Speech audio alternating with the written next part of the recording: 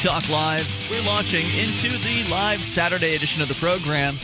The toll-free number is 855-450-FREE. That's the SACL CAI toll-free line. You can join us online over at freetalklive.com. Enjoy the features that are waiting for you. They're completely free. Unlike those other talk show hosts, they want to charge you for accessing their websites. We give it away, and you can enjoy over at freetalklive.com. In fact, you can create the content on the site. What you see there when you go to the main page, those numbered items as you scroll down the page, though they were placed there by listeners like you. You can submit something to the site, and then it must receive a certain number of votes from other site users in order to be promoted to the front page and the top of the website. The top story on the site right now is about the parents of a 16-year-old suicidal boy who called the police in the hopes of having them help out, but they ended up killing their son. The police did, that is. This does seem to happen a lot when people, when somebody's suicidal and folks call 911 because they don't know how to handle the situation. It seems like, I think that generally what the police are taught when you're dealing with somebody with a gun, you shoot them. But, Mark, you pointed this out before the show, and it's something I've been thinking of earlier this week as I've been doing show prep every night. There's just been so many bad cop stories. It's been overwhelming, and we've talked about it quite a bit just in the last week. So I want to go somewhere different tonight. I don't think of it as bad cops. What I think of it is what we need is a new paradigm in protection services. I think that when policing services were created about 150 years ago, the first police force was in London in like 1850. So policing is really very new. Our Constitution didn't even address it because it didn't exist. And that it came to light in an era that there was far less accountability. When you think about the 19th century and robber barons and all these ideas that people have of things at that time, you don't think of video cameras. You don't think of people being able to audio and video record on their smartphones and stream it live to the internet. And so the policing departments came to the immaturity in an era that had far less accountability. I think that the governed, the citizen, the civilian populace out there, that we're clamoring at this point for a different type of protection. But most people don't know that there can be anything different. I mean, the police are what the police are, and that's the way it's been, and so that's the way it will continue to be. So introducing radical ideas like, hey, let's have competition in the area of protection. Let's have an open market in protection. It's so hard for people to grasp that. The government has portrayed itself through government schools and every other place in our society as the arbiter of fairness. Mm-hmm. So therefore, they must be the ones that decide what's fair in any given situation. They run the courts, they run the police, they run everything. And I think that people are becoming far less convinced that the government is fair. I mean, clearly nobody would consider either political party to be fair. Then how in the world could a government made of those two political parties be fair?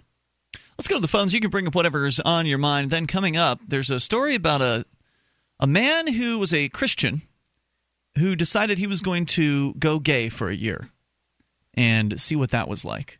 I've really got to hear this. I have not read this story. We'll get to that here in a moment. But the pizza guy is on the line in Fargo, North Dakota. You're on Free Talk Live with Ian and Mark. Hey, just wanted to call and give an update, I guess, a response to the Facebook post. I didn't want to respond directly and expose myself as who I really am. I see. A lot of people are just telling me just to walk away. And I think that's really. Well, let's talk about what you mean here. You're talking about the house that you are stuck with, or at least you feel stuck with, because just to recap briefly, we lost him. I don't know what happened there, but that call just dropped. But to recap briefly for our listeners that weren't tuned in last night, the pizza dude called from Fargo. This is the guy who called a while back to talk about how he purchased a home in the middle of the dead of winter in Fargo, and then the next spring started to notice a horrific smell as things started to heat up outside.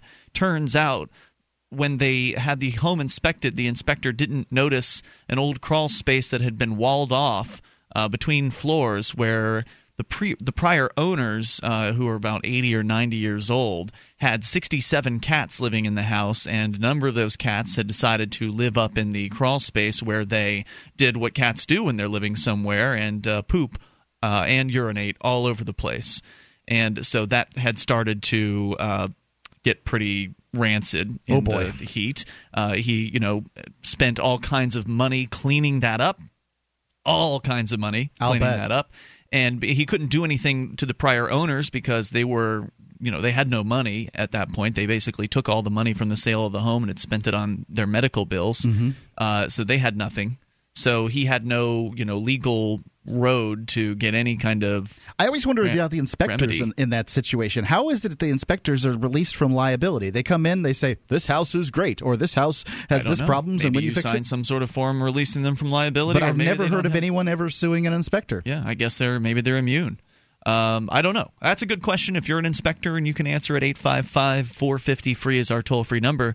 But he called last night because he spent the last year or two of his life basically dedicating all of his free time to repairing his home. And because he feels like it's his house, he's stuck with it, and he didn't sell it right out the gate. It would have been hard to sell anyway with all the problems that it had. And his question for us, and I think what he was calling about tonight, Mark, was to ask you your opinion because you aren't on the Saturday show here on Free Talk Live. I am on the Saturday. You aren't on the Friday show. Yes. Sorry, Friday is my one day off a week. Right. So he'd called about this last week, and we asked a question on Facebook, and folks were responding to him saying you should bail, you should get out of this. And his question was, well, now that he's poured in all of this time and all of this money, it's not even done yet. He's still got another, year's worth of work ahead of him, basically trying to make this thing, livable. I mean, they're living in it, but it's apparently open in a lot of ways. And wintertime's going to begin again in Fargo. They spent one winter living in the house last year, and now it's going to happen again. It's just an absolute nightmare. He's heard about some sort of federal program that lets you have $24,000 to repair a house, but you have to stay in the house for 10 more years after that. Oh boy, and that's a big commitment. I think the best suggestion that came in last night from one of our listeners was that he should try to sell the house so he can cut his losses and advertise that, hey, you could get this federal program to help fix the place to whoever it is that might buy it from him. And or the possibility of just repairing it and then moving out of it and renting the place out to people without telling the feds that he's left if he takes that program. So those were some of the suggestions last night because obviously he doesn't want to take the federal welfare. I mean, that's not it's hard for liberty-minded folks to do that. But what do you think, Mark? I don't think that there's any problem taking money from the government if the government's passing it out. But is there a problem taking the money from the government and then not living in the house as they require for the money? I don't think so. That's what I said last night. I said I don't think there's a problem scamming criminals. I mean, I don't agree with fraud, but I think that if the people have stolen money from you, then it's not a big deal to scam them. I had a situation in Florida where they give you a certain amount. They give you like a tax credit on your property taxes for living in a particular house. Homesteading exemption. Yeah, a homesteading exemption. And I moved out of a house and was renting it, and I continued to collect the homestead exemption. And I just don't. As far as I'm concerned, taxes are theft. Yeah. And it's just theft done under the color of law. It is some people, not me, and most of them long dead, that have sat down and said, this is what we shall do to run the nation. And, I didn't get to participate in this. No one asked me whether or not I participate in this. The social contract does not bear my signature. And so if they're stealing, then try to get the thieves to steal less. And I don't think there's anything wrong with that. That's how I feel about it. The analogy. It's not like I lied to them. I just failed to tell them something. I don't think it's wrong to lie in the case if you're under duress. I mean, if somebody is threatening your life, give me your wallet or else, and you hand over your wallet and they say, is that all you got? And you say, that's it.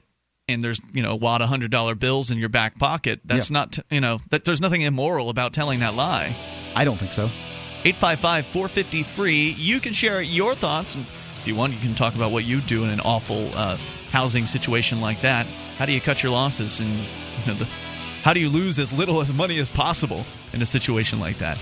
Also coming up, the straight man who's a Christian has decided to live a year as a gay man. We'll talk about his story here. 855-450-FREE, the SACL CAI toll-free line. You take control. It's Free Talk Live. teaching without preaching the ideals of liberty. To young and old alike, Libertania, The Liberation of Conformia, is a picture book which tells the story of Thomas the Candymaker and his trip from the free land of Libertania to the statist land of Conformia, where he deals with border crossings, fiat money, business regulations, and corrupt officials. With his civil disobedience and run for office, Conformia will never be the same. Go to Libertania.com to purchase your copy today in print or Kindle format. For a discount code, check out the Libertania Facebook page.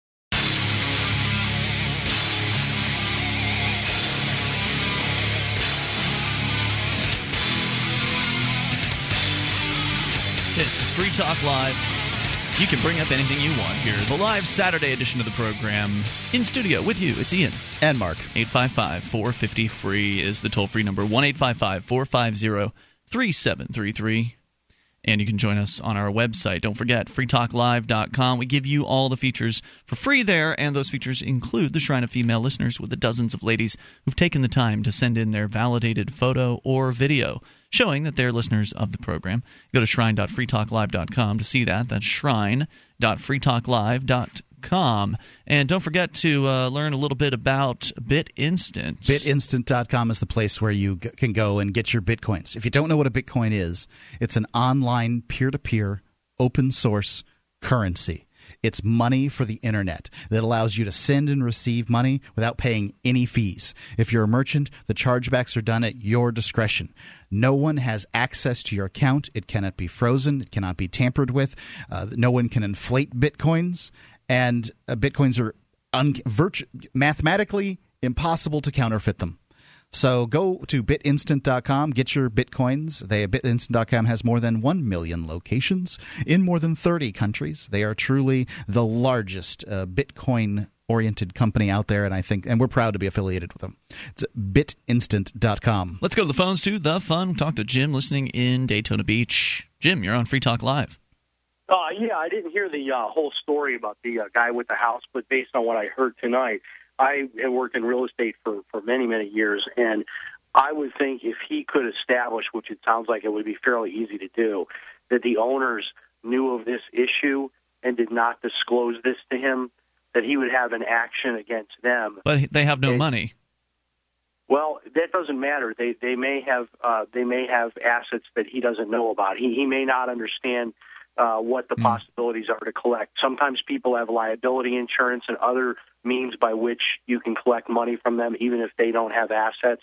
So he may want to talk to an attorney about that claim. Also, there could be the possibility of a claim against any real estate agent that was involved via their errors and omissions insurance, as well as the inspector and their errors and omissions insurance. Now, if all that were to fail, the other thing that he could probably do is to call his lender and explain to the lender, and his attorney could do this, look, we're going to walk away from this house that has this environmental hazard, and if he got a dollar figure and said to fix this house would cost X amount of dollars, and I'll stay here if you as the bank will remedy the problem, the bank might be willing to do that sort of in the spirit of what a lot of short sales and loan modifications are that are going on, rather than to see him walk away and then them stuck with this house that they're going to ultimately have to resolve that issue with anyway, because that represents, their collateral in the transaction as well. But, I would not throw my hands up in the air and say there's nothing to do here but walk away.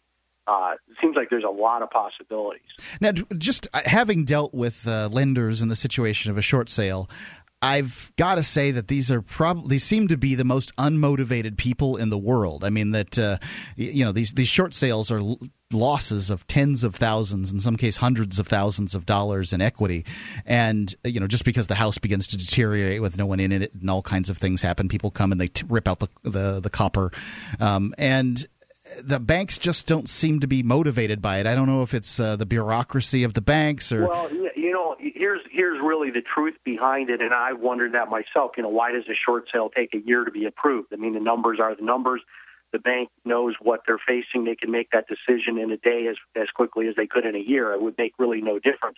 But the reason that they slow walk those short sales is because they're trying to keep as many properties off the market as they can, because every additional house that comes on the market reduces the value of all the other houses that they already have in their portfolio that are on the market. So they're sort of trying to rig the market by, and this is what a lot of people don't realize, is what we call the phantom inventory. How many, really almost maybe, over 1 million houses that the banks technically should be taking back now, but are not, because they don't want to flood the market with these houses. So, I think that might be a little bit of an illusion there as far as why they take so long to do this. But I think if this guy were to talk to an attorney, like a real estate attorney, a real estate attorney, any professional that had their finger in that transaction, all the way from the real estate agent, the real estate broker above the agent, the inspector, and there might have been more than one inspector involved, any type of mortgage company that was involved. A lot of mortgage companies also independently do their own inspection. So it would seem to me that he has several people just as a consumer to say, look, I'm just a consumer, and I hired all these professionals, and they all dropped the ball, that at some point he might have a claim against someone. And even if that person doesn't have any assets, a lot of these professionals have insurance for this type of situation that comes up. One out of every 100,000 deals turns out to be squirrely like this, and that's why you carry the errors and omissions insurance, and that would give him someone to go after. Ultimately, as an insurance company might. Excellent suggestions. Yeah, this is what they call crowdsourcing knowledge, and I really love that Free Talk Live has the ability for people to call in, because it really makes the show itself look very smart. Well, yeah, I mean, Jim, thank you for all that. Thanks, hey, Jim. One other thing. So you're saying that an inspector, that they do have insurance for these sorts of things? They should have insurance. I don't know. Every state has its own different real estate laws. And so in some states, for example, an inspector doesn't even have to have a license or anything. They can just say, I'm an inspector. Mm-hmm. In most states, though, they are regulated and would have to carry some amount of insurance for this, very kind of a situation. But the attorney will start by making a list of all of the people involved, including the seller, and trying to figure out, where can we go to try to find the money to make this right. Do you think that, Jim, do you think that because it's been over a year since the house was purchased, that's a factor in whether or not he'll be able to get any remedy? I don't think 1 year would be a factor. I think in most places, if you get to where you're a couple of years out, you might start running into a statute of limitation type of a situation. But if they can make the claim that, look, we realistically could not have discovered this until in the last, several months because of the fact that we bought it in the winter and we didn't know about it until it thawed out, I think that clearly there would be a window of time here that a reasonable person could claim that, they were becoming aware of this and really the full extent of it. And 1 year would not be that. I wouldn't think would be too long to try to pursue this legally. Yeah, I would think they'd have at least 3 years in that circumstance. We will see. I'm sure he's still listening because thank you, because he was listening earlier. Thank you, Jim. I appreciate your call tonight. You. Thanks for the expertise. 855-450-FREE. That's the SACL CAI toll-free line. So it's one of those buyer beware. If you're going to hire your buddy to do an inspection, that could put you at risk, whereas if you hire somebody who is insured, you want to check on that, I guess, before you hire an inspector. I guess it just shows the ponderous, difficulty of dealing with the legal system out there, because I've been in real estate for years, and I've never heard about this insurance. Now, not as a real estate agent. I'm no trained professional or anything, but I've bought quite a few properties and certainly hung out with people that have done the same. Never heard about this insurance that the inspectors had, and have never heard of anyone going after an inspector, and have heard all kinds of horror stories. All right, 855-450-FREE, the SACL CAI toll-free line. Timothy Couric was taught the lesson of God's wrath, and he believed that homosexuality was a sin. And then he went gay for a year. We'll tell you what happened here in a moment. 855-450-FREE is the SACL CAI toll-free line. You can take control as well. It's Free Talk Live. Got vampires? Zombies ruining the neighborhood? From weapons expert Larry Correia, a new installment in the New York Times best-selling Monster Hunter series, Monster Hunter Legion. Publishers Weekly says this lighthearted testosterone-soaked sequel to 2009's Monster Hunter International will delight fans of action horror with elaborate weaponry, hand-to-hand combat, disgusting monsters, and an endless stream of blood and body parts. Monster Hunter Legion. On sale now wherever books are sold.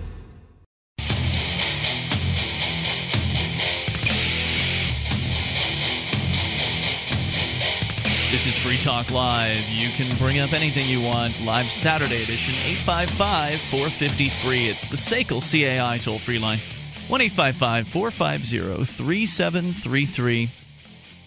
And you can join us online, of course, at freetalklive.com, inviting you to grab some archives. We've got a bunch of them, and they go all the way back to late 2006. You can grab as many as you want, enjoy them all completely free. Once again, over at freetalklive.com. They're right there at the top of the page. We've got the last 7 days worth of the show. And then if you click into the SoundCloud page, you'll be able to go back for a year's worth. SoundCloud link is on the left-hand side of freetalklive.com under Listen and Share. So just click that and grab as many archives as you would like. Or you can just go directly to it by going to soundcloud.freetalklive.com. Archives free. So's the rest of the website. freetalklive.com. I think a lot of people are interested in sort of the idea of survivalism. It's the preppers. This is an idea that's really pervasive at this time. And, there's a lot of people out there talking a lot of different things. There's television shows, and I think that some of the advice they give tends to be single-minded, and that there's not a lot of context or reason behind the way that they go about doing people go about doing prepping and that kind of thing. There's one guide that will address all your prepping needs. It's strategicsurvival.com. Again, it's strategicsurvival.com. It covers budget and schedule-friendly solutions ranging from equipment and improvisation ideas that you can carry with you more permanent and how you can carry a more permanent infrastructure with you and these kind of things, recommendations for training and practice so that you can be more confident and have experience in these areas.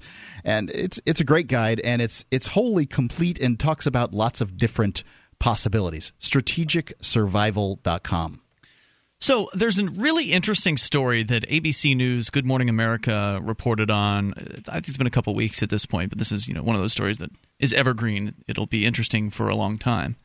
It's about a man who... And Free Talk Live isn't necessarily your news and current events show. We talk about things that are going on, but they don't. It's not today. No. Oh, Mitt Romney and Barack Obama cruised into some state and told a bunch of people a bunch of lies. Yeah. I mean, we're not going to do How do you feel? Right. Yeah. So what happened is there was a man who, his name's Timothy Kurek. He's from Nashville, and he attends a Christian church there. He was taught the lesson, according to the report here at ABC News, of God's wrath and the biblical story of Sodom and Gomorrah, and he believed that homosexuality was a sin. Because, after all, that's what a lot of these churches teach you. And they certainly don't actually have any real gay people around for you to get to know. For you to, find out that it might not otherwise be, what they're saying might not actually be the truth. I was taught at my church to love the sinner, but not the sin. What is it? They say love the sinner, hate the sin? Do they actually say hate? Yeah, I think that's the terminology. Yeah, I don't know if Jesus would have hated anybody, but nonetheless... But Jesus would have hung out with prostitutes. Yeah. That's what he would have done. So Kurek said, you learn to be very afraid of God. According to the preachings of his church, he said the loving thing to do is to tell my friend who's gay, hey, listen, you're an abomination, and you need to repent to go to heaven. I absolutely believe that, lock, stock, and barrel. So devout was Kurek as a teen that friends' parents would often call him to set their kids straight if they misbehaved or broke what they believed to be God's law. He said I would be the one on the phone until 4 a.m, asking them to repent for their sins. But about 4 years ago, when a lesbian that he knew from karaoke night confided to him that her parents had disowned her when she came out, Kurek felt that he failed her. He said, I feel God really kicked me in the gut. She was crying in my arms, and instead of being there for her, I was thinking about all the arguments to convert her. Kurek's reaction ate away at him, and he wondered what it felt like to be gay and so alone. So even though Kurek identifies as straight, he embarked on what one religious writer called spiritual espionage. He would live like a gay man for a year. What does that mean? Well, I mean, my mind immediately draws up some questions. I think that he's not actually having sex, but he's living within the gay community is what happened. Pretending to be gay. Yeah. So he says it finally clicked. I needed to empathize and understand. Yeah, that's a good idea. Empathy, very useful. Now 26 and no longer homophobic, Kurek writes about his journey, one that included hanging out in gay bars and facing the disappointment of his family and the rejection of his friends in his memoir, The Cross in the Closet. Well, I think you're being, really kind of a jerk about this. What did I say? Oh, yeah, you should be empathetic. That's a fine idea. Yeah, I think empathy is a good thing, don't you? Yeah, I do think it's a good idea. Why is that being a jerk? Because of the tone of voice you're using. The fact is that this guy took a real step. People don't do this. Gay people, straight people, black people, white people, human beings, 2 eyes, a nose, and a mouth, they don't do this stuff. No. They don't step off into other people's worlds and see what it's like for them. I mean, there's not a lot of gay people at gay bars going off to churches to find out what the Christians are thinking either. Mm-hmm. And I think that this was a bold step that this individual took, and in order to find out what another lifestyle is like and to really touch the humanity of other people. Yeah, I think it's incredible. That's why I think this is really a noteworthy story. And empathy is a good thing, so I don't see why that's being a jerk. But I get what you're saying. You're not being very empathetic to the people that are listening. The people who are homophobic, it's hard to have empathy for them. It's hard. It's hard. This guy, use this guy as an example. Yeah. I can understand being closed-minded. I'm sure I have been closed-minded at some points in the past. I think you are today. I think we are all closed-minded, my friend. Closed-minded is simply a normal state. Yeah. I think some people are a little bit more accepting of others. I think that it takes a self-examination, the ability to self-examine. I don't think you're showing that at this time, but the desire to self-examine is the only thing one can do. I don't think you can actually not be closed-minded. I think what you have to be is have a willingness to look at and listen to what other people say. Okay, right. So that would be. I think that most people would define being open-minded as being willing to look at what other people have to say. I don't think so. I think what people define as open-minded when they're trying to convince you of something is the willingness to listen to and accept what they say. And that's not really what – like open-mindedness doesn't describe what's going on necessarily. You simply have to listen to people and interact with them and in an honest basis. Some people are right and some people are wrong, and that's the reality of the situation. He said he hopes to change minds with his book, not just in the Christian community, but in the LGBT one as well, and to bridge the divide in the debate over gay rights. Some experts say his attitude reflects those of other young Christians. Dr. Jack Drescher, a New York City psychiatrist who's an expertise in LGBT issues, says the younger generation is less anti-gay than some of their elders. I'd say that that's absolutely true.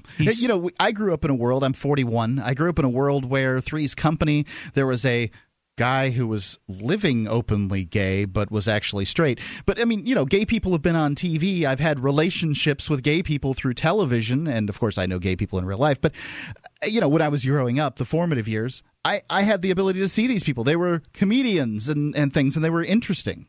The question of love the sinner and hate the sin is an idea they're being forced to question, he said. Some of the sound bites on homosexuality are not working so well for the younger generation. Condemnation has a human cost. Now, Kurek, the guy who changed his life, had been homeschooled by parents who never taught him to shun or hate gay people and who admitted they had wrestled with the church's teaching on homosexuality. He said he had always wanted to write a book but never finished his studies at Christian Liberty College. And Kurek had kept a daily journal for months, and it was beginning to read like a book. By 2009, the idea to go undercover as a way of documenting and learning about homophobia was born. For 6 months, he plotted and planned. He said, I had to make sure the timing was right. But one day, sitting in a cafe in part of Nashville where the gay bars and Christian hangouts intersect, Kurek had his first confrontation. While reading a gay-themed book, he became aware of the snickers and sneers.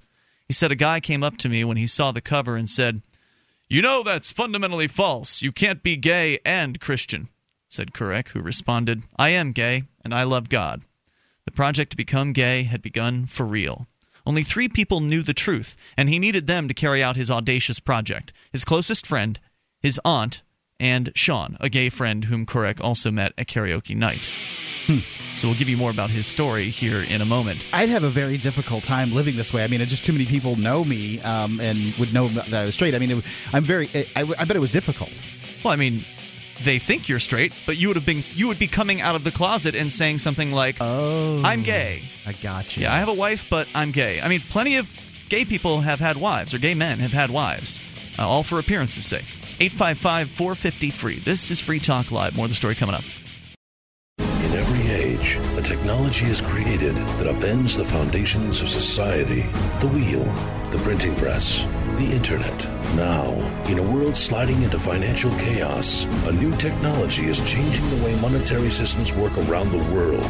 It is called Bitcoin. Bitcoin is a new form of money, controlled not by banks, governments, or corporations, but through mutual commerce between free individuals. To learn more, visit weusecoins.com.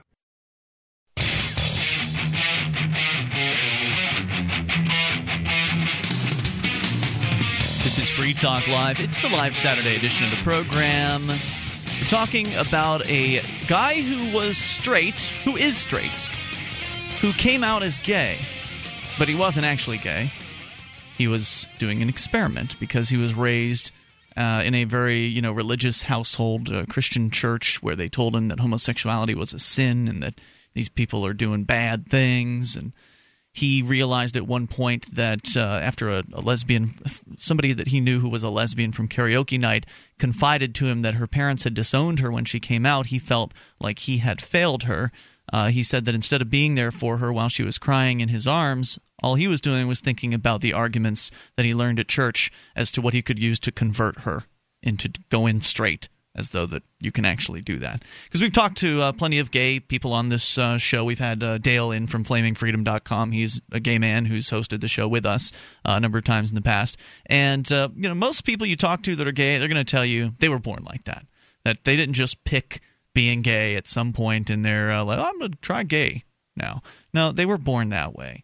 And so he decided, this guy in the story here from ABC News, he decided that he was going to go gay for the purpose of fooling everyone in his life into thinking he was coming out so he could experience that same rejection, that same, people that you cared about or you thought cared about you shutting you off, shutting you down. That's what this is all about. And I'm sorry, Mark, if I hadn't made that clear, or the article hadn't made that clear up until this point. I experienced in listening to the article, I haven't read this article up to this point. I had read the title at one point and hadn't read it. This is not my job to read it. You're reading the article.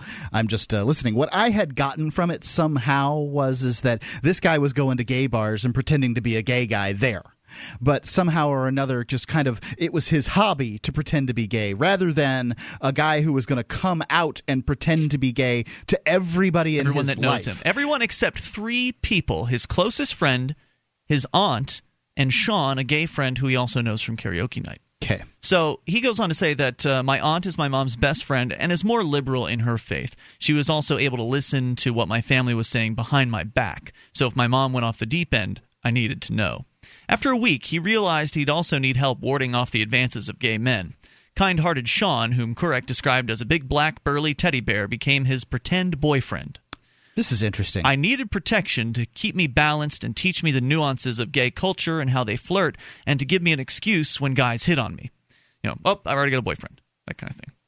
For credibility, Kurek learned to hold hands and to embrace. But most of all, Sean was the first gay person. I think this is very interesting. The idea of men holding hands. Now, this is done in many countries around the world. Men hold hands, and it's just fine. But here in the United States, 2 men that weren't related, and even I would think fathers and sons. When you say around the world, is it straight men that are holding hands? Yeah. I see. Absolutely. That is different. It is different, isn't it? Whereas, I hold my son, Jack. He's 4 years old, and I don't feel any kind of thoughts about it at all. And it's just, to me, a delightful thing. At some point, he's not going to want that anymore. I wonder, certainly social pressures are going to exist in that area. And I think it would be very strange for me to have been 17 years old walking around holding my dad's hand. I think that would have been very odd in this society. And how these things happen and what happens and why I can't hold hands with a male friend, have no interest in holding hands with a male friend. It's just kind of interesting. Absolutely. It's a fascinating story. And most of all, he says, Sean was the first gay person I let into my heart. He was totally there for me through emotional turmoil. I trusted him. He knew I was straight, and he didn't take it too far, and he taught me not to be afraid. Eventually, the initial revulsion disappeared, according to Kurek. Early on, if a guy pinched my butt, I would have punched someone in the face. The hardest part, he said... That's, and this goes to show what people are taught in the church. I grew up in the church, and it's...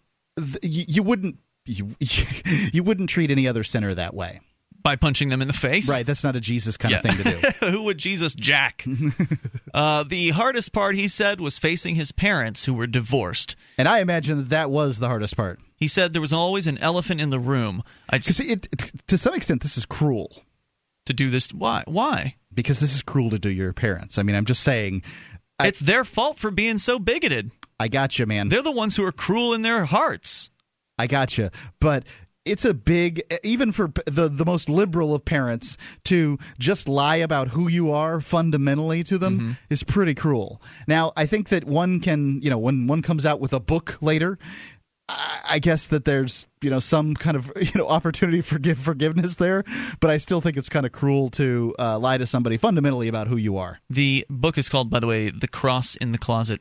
So he says there was always an elephant in the room. I had snooped in my mother's journal one day after I'd come out, and she'd written, quote, "I'd rather have found out from a doctor that I had terminal cancer than have a gay son." I imagine it was tough for her. With his friends, the thing that struck me most was the isolation, he said, before I came out. Because, of course, he's a very devout Christian. This guy, in the beginning part of the story, talks about how much of a straight-edge kind of dude this guy was. So odds are good most of his friends are in the church as well. He says, before I came out as gay, I had a very busy social life. After I came out, I didn't hear from 95% of my friends. Wow.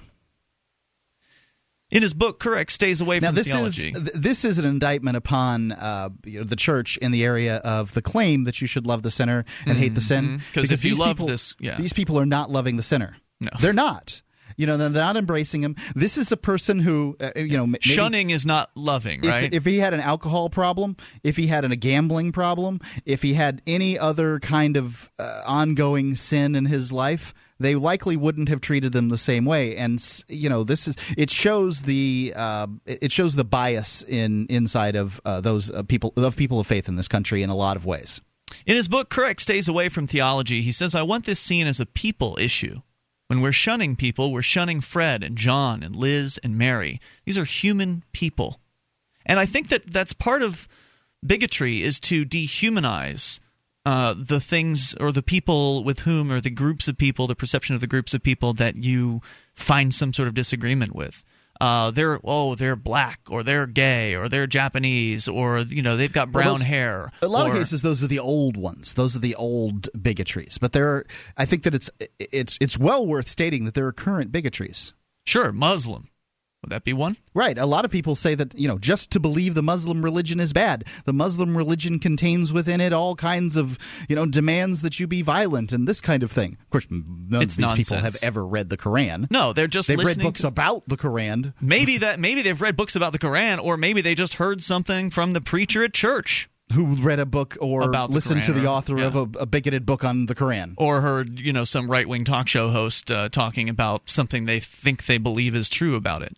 There's all kinds of misinformation out there, right. And I think that's where a lot of bigotry comes from. Here's a little note for everybody who might think that they know something about Muslims. Sharia law has nothing to do with being a Muslim.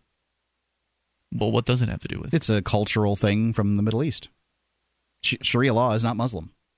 Couric says that in the end it was a book about... What does the English common law system have to do with the Democratic Republic the United States is founded upon? Nothing, really. He says in the end it was a book about prejudice, not a book about being gay. His response to his experience has been positive, according to Couric. His mother, even, is now supportive of LGBT rights. Reverend Connie Waters, a Protestant minister and LGBT ally from Memphis who met Couric online when he was questioning his church's view of homosexuality, said she was proud of him. She never encourages her parishioners to lie, but in the case of Couric's undercover project, she says it served a greater purpose. For him to appreciate what others went through was essential for him to have an experience, or to experience a small part of what those who are LGBT have had to live through to be safe for many years. The transformation in him was life-changing, she said. It's what you hope for, the goal of the Christian walk of faith. It's enough for me that he transformed, but if others learn from him, what an extra blessing that is.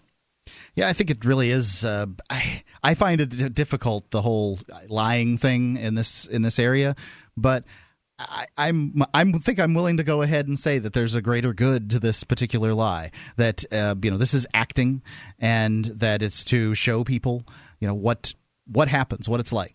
Have you ever had a transformation like this? What is your experience with, how you were perhaps raised by parents or by, a church, the people around you, inculcating you with negative ideas about other different sorts of groups of people out there. Surely this has happened to everyone. Everyone's been, it's somehow or another put aside the old ideas that existed within their family and embraced new ones. But what happened to you? What was your path? How did you go from, like this guy, he went from being somebody who hated homosexuality to somebody who was able to embrace his friends, or embrace new friends who were homosexual, who, was able to change his perspective completely. And, what was it that led you down a similar road? And it doesn't have to be about necessarily you change your mind about gay people, but it could be anything, any kind of bigotry that you might have had in the past. If you'd like to tell your story, we'd love to hear it. 855-450-FREE or comment on this one, 1-855-450-3733. And, of course, you can take control of the airwaves as well and bring up whatever might happen to be on your mind.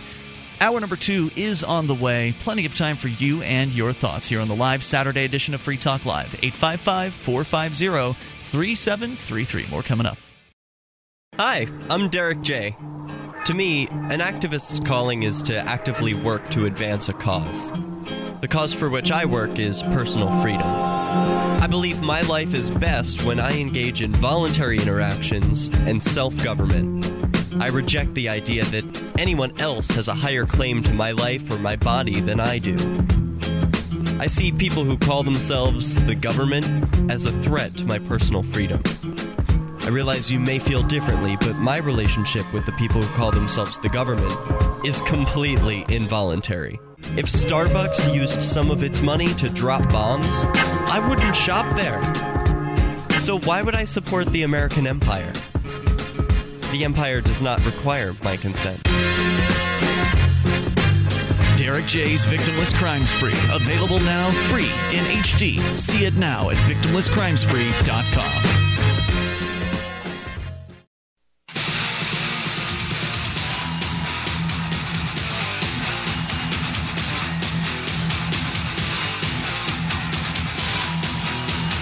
This is Free Talk Live. We are launching into the second hour of the live Saturday edition of the program. The toll-free number for you can bring up anything you want, 855-450-FREE. That's the SACL CAI toll-free line, 1-855-450-3733. Joining you tonight, it's Ian. And Mark. In the last hour, for those of you just tuning in, we told an interesting story, a really unique story, of a guy who was raised a very, let's say, bigoted Christian. He was taught that homosexuality was a sin, and the things that he and others did to people who were gay was not loving. They were not loving the so-called sinner, supposedly. And he ended up having a turning point in his life where he decided that he wanted to experience what it was like to be gay, meaning to come out of the closet as a gay man, even though he's not. He was actually straight the whole time that he was acting as though he was gay. He just wanted to know what it was like to be in those shoes, to be ostracized, to be shunned, to be insulted, to have friends who he thought were friends completely ignore him. He says 95% of the people that he thought were his friends stopped talking to him. His own mother was, I don't think she completely disowned him, but she was less than happy. Well, she said that she would have rather been diagnosed with terminal cancer. Yes, she wrote this in her journal, which she snooped in to find out what she was thinking. So, to some extent, this seems kind of, callous towards other people's emotions to suggest just to do this. But, they deserve it. I don't think they deserve anything. And I don't think you're ever going to see changes in people if you act like you're better than they are. And this is what you're doing in this circumstance. I think that, Who's acting like deserve a little bit of your own medicine in this way. Who is acting You're saying like they deserve it. Well, nobody deserves anything, man. Well, I don't feel sorry. How about this? I don't feel sorry for somebody who's a hate monger getting lied to about something like this. I think that all throughout human history, we've been learning ways to live with different people, that people are different, and it's happening much more. Communication is, communications leapt forward with cell phones and the internet and these kind of things in the last few decades. People are catching up, and that's just the way things are. And if you keep on pointing fingers and calling people bigots, you're not going to get anywhere. The person standing there pointing fingers and calling people bigots doesn't convince anyone of anything. Yeah, I see what you're saying there, Mark, but if somebody is an unapologetic bigot, then I don't feel sorry for them if they've been lied to by their son who came out and is acting gay for the purposes of experimenting and finding out what people's reactions are to that. I think that's what you have to call as an experiment. Yeah, color me unconcerned about their feelings in the matter.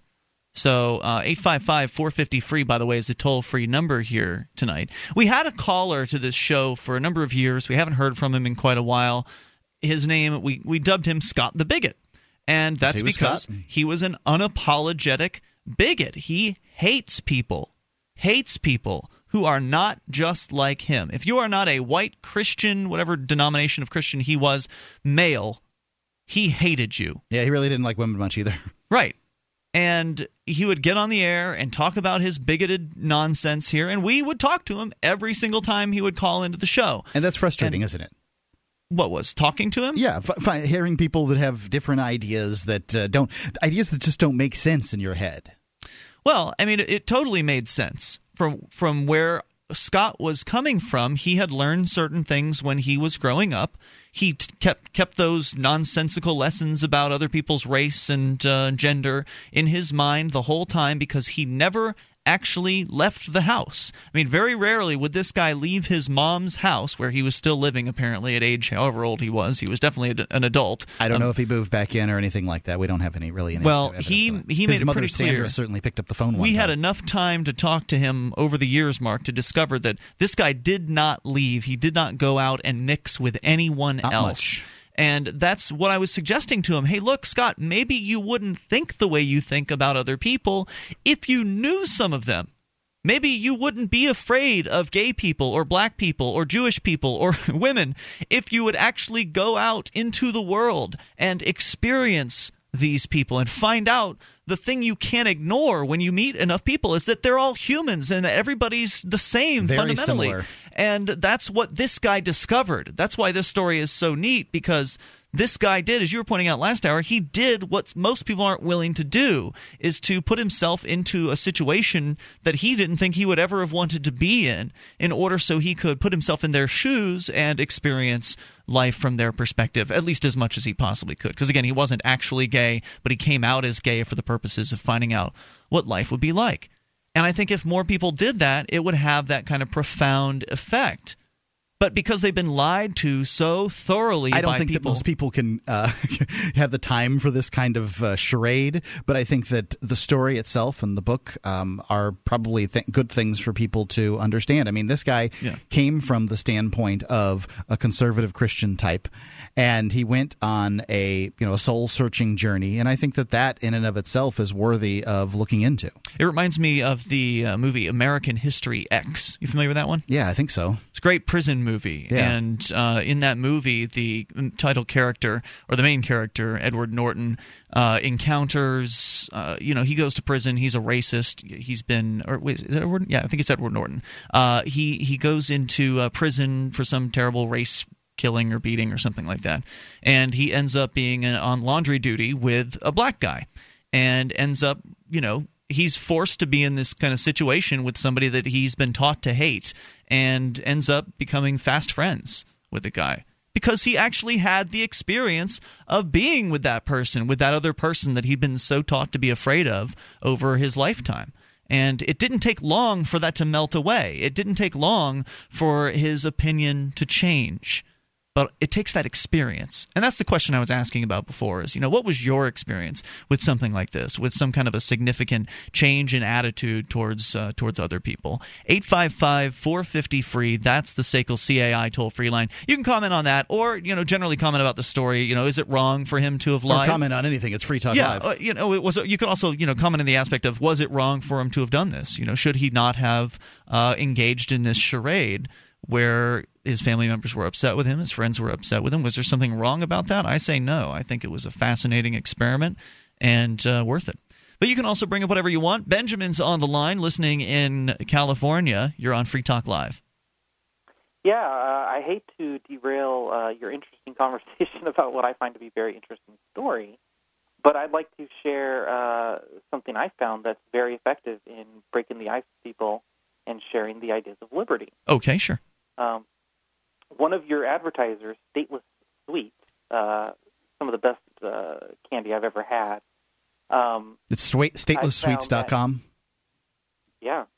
I found that if I take some of that candy and I just go to people who I'd like to have conversations with, it's kind of weird, like just all of a sudden bringing up politics or something with family members or friends. Mm-hmm. But I found that if you go up to people and go, hey, would you like some candy? And of course they say, sure. And then you go, well, I should warn you, this is illegal candy. Are you sure you want it? And they'll say, what? What is illegal candy? Look on they're like, is it laced with something? Like, what's going on? And I go, and then I explain to them, no, it's not licensed. The company works outside of the bounds of the law. I wouldn't call it black market because it's not underground. It's very open about it. Yeah, more like gray market, I guess. Yeah, and so then I give them, and then they go, well, okay, sure. And then they have the candy, and they're like, oh, well, this is so delicious. And I go, yes, and do you feel at any point your life was in danger not having had candy that was, sanctioned by the government? What I find interesting about this sort of situation you're talking about here is every restaurant out there is always talking about the home cooked meal. I mean, that's what people want when they go to a restaurant, or at least what their restaurants are advertising in a lot of cases is the home cooked meal. At least up to the family level restaurants, maybe the high end ones are going beyond that. But the home cooked meal is a completely unlicensed thing. It's dangerous. Right? I mean, I don't know that it's necessarily that dangerous. I mean, I've had lots of home-cooked meals and don't think I've ever gotten sick. You are far more likely to get food poisoning from a home-cooked meal than one coming from a restaurant. That may be true. I don't know. I'd have to see. Stand by, Benjamin. You hadn't quite finished your story, so we'll bring you back here in a moment. 855-450-FREE is the SACL CAI toll-free line, and you can take control. Bring up whatever's on your mind. Ending bigotry or whatever. Free Talk Live. Hi, my name's Tim Cummins. I'm your verbal surgeon, and my job to help you feel good right now. And every time you listen to my podcast at verbalsurgery.com, you will feel good because you're an awesome person of amazing abilities, incredible skills, and that makes me feel good too. So get with the program, verbalsurgery.com, and feel good now.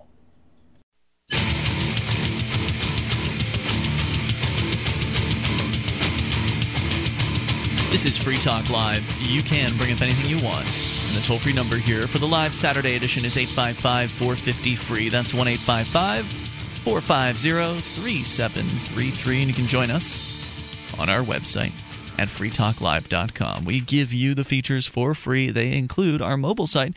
You get quick access to our live streams and the podcast. All of it is free at m.freetalklive.com. Plus the software you'll need to tune into those live streams if you don't already have such a thing on your phone. Go to m, as in mobile.freetalklive.com. If you're looking for camping, hunting, survival, or shooting gear, manventureoutpost.com is the place to go. It's hunting season right now, many places in the United States. And what you want to get when you're an outdoor enthusiast is you want to get the name brands because that way they're trusted, and you want to get them at the best prices because, well, everybody wants the best prices on everything. manventureoutpost.com is the place to go do that. Everything I've ever gone and seen there was lower price than anything I've seen anyplace else. But that's just anecdotal. A few of my friends have done the same. Anecdotal. But they claim that they have some of the lowest prices on the internet, and it's worth going and checking there for whatever outdoors items you need before you buy anyplace else. Because I think you'll find, as I found, that they have the lowest prices, not just as on the aggregate, but on just about everything everything I've ever seen, and probably just about everything you're ever going to see. I hate to make sort of finite, statements, but manventureoutpost.com shows over and over again they have the lowest prices on whether it's ammunition or knives or scopes, binoculars, laser sights, tactical flashlights, fish finders, boating equipment, whatever the outdoor enthusiast needs. And you can get an additional 5% discount on every purchase with the coupon code FTL. That's coupon code FTL as in Free Talk Live at manventureoutpost.com. Let's go back to Benjamin. He's listening in Northern California. Benjamin, you're back on Free Talk Live. You were telling us about an approach that you've been using with friends, family members, maybe coworkers about how to introduce them to the ideas of liberty. You share with them some candy made by statelesssweets.com, which is made without any sort of governmental permission slips in any kind of governmentally inspected kitchen or anything like that. It's just a lady in her kitchen making delicious candy for folks and selling it. And you tell them it's illegal candy, and they say, what? Go ahead with your story. Well, yeah, they're just, at first they're confused, like, well, how is candy illegal? What are you talking about? And then I explain to them how it's, done without permission from the government. And that leads into a discussion about government granting permission for people to do things like this or anything. And it's hard for them to be angry while they're chewing on Stateless Sweets caramel. Yeah, one does have to wonder what was that first situation where the government was able to say, now you may do business? Because doing business is really a fundamental human right. We're all negotiating all the time for the things that we want and the things that we need in this life. And, it's interesting how the government gets involved and says, we're the arbiter. We're the ones that are always fair, when everybody knows they're not fair at all. Oh, well, right. And, it's hard to part with some of my Stateless Sweets when I get them. But I get such a positive reaction from people. No one leaves the conversation butthurt or angry because it's very cordial and friendly because you're offering them a gift essentially to begin with, right? And it just naturally leads into the conversation. I'm not forcing it on. I'll hand you this candy, but we have to have a conversation. Right. That's an interesting approach, and I appreciate your call tonight, Benjamin. Thanks for making it. 855-450-FREE. You can bring up whatever you want. Benjamin was telling us about an approach that he uses to open people's minds to listening to the ideas of freedom, and there are a variety of different ways to go about Americans doing this. Have slipped a long way from the ideas of freedom. No doubt about it. Let's go to Jerome. We've also been talking about bigotry throughout most of the show tonight. Jerome, you're on Free Talk Live with Ian and Mark. Hey, how you guys doing tonight? Hey, welcome, sir. I'm a newbie, so to speak. I'm a first-time caller. Oh, very good, sir. What's on your mind? One of you guys had a great point when you were talking about the caller, that there was a bigot. You talked to him over the years, and you realized that he was a hermit, basically. He sat in the house all the time, and then he didn't broaden his perceptions of what is actually out there. So that I guess that frozen image in the city was what he walked around with. That was his map of the world. Right. He was frightened to death of interacting with anyone who was different from him because he'd been told things about them, about how terrible they are. And so, even if we would suggest that he go out and meet some people, he never would do it because it'd be too threatening to his worldview. Right. Confusing the map and the territory. And I had to comment on, I had some experiences like that. Well, like the last caller, he made a good point, too, about how he introduces conversation. I was at we have a 9/11 memorial in Maryland, and, occasionally I will walk by it, and I see the steel girders supposedly from one of the buildings is bent all up and everything. So I will walk by the memorial, and I know it's an extremely sensitive topic, so I try to feel out the person. Oh, phone's dying. I try to feel out the person, and I would say something like, I would say something slightly controversial, like, that's amazing. 200,000 tons of concrete and just pulverized. And one time I had a paper with me. It was about the science behind building demolitions, and I gave it to a lady and her husband, and automatically the guy, he said, "Don't come here with that bull BS," and I thought he was about to slap me almost, and it just kind of took me back for a second, like, wow, did I frighten him or something? I would say that you did. I mean, this is not an issue that I am concerned with at all. This 9/11 truth is what you're getting at, right? The idea that you believe you know what the truth is behind 9/11, and you're there to try to share that with folks. And it's hard for me to really relate to it because I just don't feel like it matters at all today what the true story was behind 9/11. It's been a decade, man. Yeah, you're still going out and doing that? No. I didn't want to. Sorry about that. No, my point was it was like he was frightened. His perception was he only knows the one set of beliefs, and it's like just a mere introduction to what I had to show him. It was like. Yeah, probably the wrong time and place. He's emotionally attached, certainly. I mean, if he's at the memorial, chances are good he's in some way emotionally attached to the incident. And, his story is, he believes his story, whatever that's the mainstream media story is or whatever. And I don't know. I'm not going to claim to know what happened on 9/11. I'm reasonably certain that guy doesn't know, and I'm reasonably certain you don't know either. And when it comes down to these things, people get emotionally attached to their ideas, and they can't listen to someone else.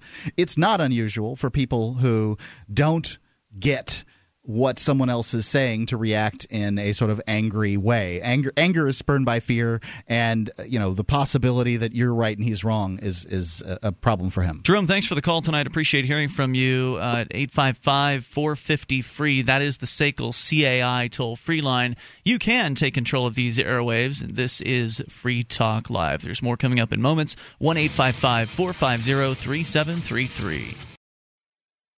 If you want to move to the free state and you're looking for some real estate, well, I know a guy who's really great.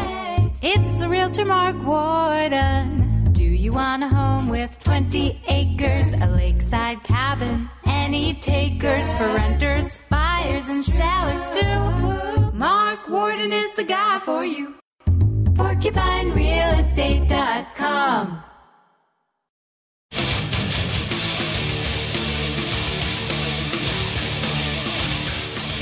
This is Free Talk Live Saturday edition. You take control here at 855-450-FREE. That toll-free number brought to you by SACL CAI. SACL CAI is a company that handles accounts receivable. If you've got a company and handling accounts receivable has become an arduous and vexing task for you, the professionals over at SACL CAI can handle that for you. They've been sponsors of Free Talk Live for a very long time. The principals over there, Jason Osborne and his father Mike, are big supporters of liberty and big supporters of Free Talk Live. You can go see their banner at freetalklive.com. It's top on the right-hand side of the page. I've been to their operations, and I'm confident that they'll handle your business as efficiently as possible. It's SACL CAI. So we're going to continue here with your calls. We got a strange call in that last segment from someone who was a 9/11 truther. And I didn't think it was that strange. I didn't see it coming. Like, first he kind of started talking a little bit about bigotry right out the gate, and then changed into explaining one of the encounters he had while at a 9/11 memorial, where he was attempting to convert people to the whole so-called 9/11 truth message. That seems to me to be as effective an approach as bringing a drag show into a church to try to convert those people to not be bigots against homosexuality. Look, if you're going to go to some kind of a event like a 9/11 memorial with the idea that you're going to convert people, you're wasting your time. All you're going to do is just upset people. And if that's your intention, then go with the intention to upset people and shock them or whatever, if that's what you want to do. But don't be of the belief that anything you do at an event like that is going to be seen as persuasive. I think that in doing 10 know your audience. In doing 10 years of talk radio, where we definitely have an agenda here on Free Talk Live, and that agenda is to bring people to the ideas of human freedom, rights theory, things like that. Hopefully, and entertain them at the same time. Absolutely. What I found is if you want to convince people of things, that you absolutely can't convince people of things. What you need to do is they need to come in their own ways. Just all you can do is present them with ideas. You have to pull, not push. Sort of. Absolutely. It's just you just need to be there presenting ideas and not trying to teach lessons. When you're up there showing and teaching and doing all these things, that generally fails. In this instance, I don't know how it went, and I don't know how that person reacted in that particular instance. But it does seem like you're going to be dealing with some people on an emotional National Knife's Edge when you're at 9/11 Memorial. Let's continue with you and your thoughts. David, listening in Maine, Portland area to WGAN. Hey, David. Hi there. Wonderful show. Thanks. I look forward to reading that book. It's fascinating. You're talking about the book by the straight Christian who became gay, came out of the closet as gay, even though he wasn't actually, just so he could see what it was like in that role. Cross in the Closet? The book will be called Cross in the Closet. Yeah.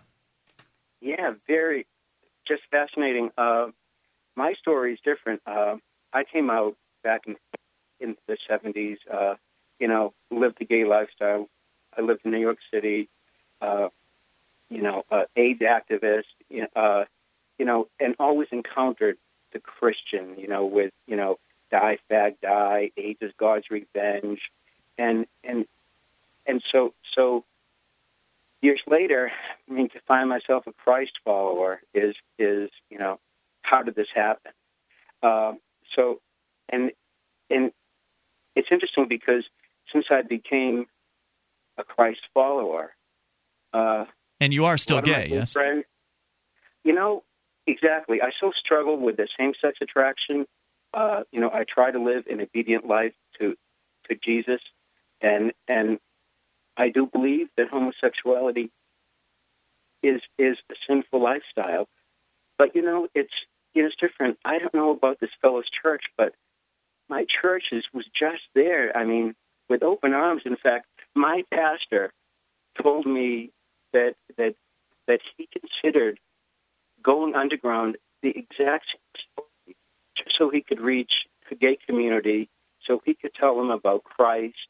Tell me more about, are you like a self-hating gay or something like that? Like you think that homosexuality is a sinful lifestyle. What about being gay is sinful? Or are you just saying, tell me more about that. Well, I believe that the Bible is God's holy word. And again, homosexuality is a sin just like any other sin. Gossiping is a sin. There's no sin that's greater or lesser. I guess my struggle would be the same as any single Christ follower. Gay or straight, I don't really look at it as a sacrifice because you don't look at what as a sacrifice? As giving up, the gay lifestyle. I'm not exactly sure what a gay lifestyle even is. That's what I'm confused about. There are a lot of different people who are gay, and not all of them are wearing the most flamboyant drag costume. Many of them dress very conservatively, for instance. So are you like an asexual now? Do you not have relationships with men? What? Yes, I don't now. So I had I had a lover. Partner of many years. Praise God, he came to Christ, and so now we're brothers in Christ. It's amazing. The thing that people. It's amazing. But you don't get to cuddle anymore. Ian, this is terrible. This is this man's decision, and he's made it all through his life. What my question is here is: you said that the Bible is the Word of God, and I've heard. I'm certainly no expert in this area, that the New Testament doesn't address homosexuality at all in the original Greek. Have you looked into this? Yeah, certainly I have. And again, I've only been in this walk for 5 years. The Gospels, really, the only reference to it would be when Jesus is talking about marriage. And when Paul, later in the epistles, is referring to homosexuality. Does he actually refer to homosexuality in the epistles? But with a whole list of other sins. I think, I tell you, I came to it when I went to my church. I said to my pastor, I'm a homosexual. I don't know if I'd be welcomed in your church because I went to some other churches and I wasn't welcome. And this pastor said to me, everyone is welcomed in my church. We're all sinners. We're all sinners. It runs the gamut. But you know what? We're there for the love of Jesus Christ. And I'm not saying that I was saved from anything. I don't know, but another thing, don't be too harsh on that fellow's mom, because what I've learned is that she believed that her son was going to go to hell. And so what mother wouldn't say, I'd rather have cancer than see my son face that for all eternity? That's her belief. So, I don't think there was anything hateful in it. So do you think that somebody who lives the gay lifestyle cannot be a Christian?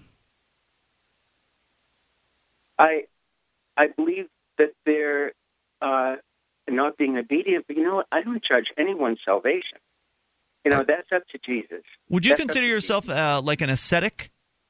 Are you somebody that shuns the idea of contact with other human beings because one, you are gay, you're still attracted to men, but you won't be with them, so that basically puts you as a loner for the rest of your life, right? Well, I guess a loner, if you're looking at the sexual act, yes.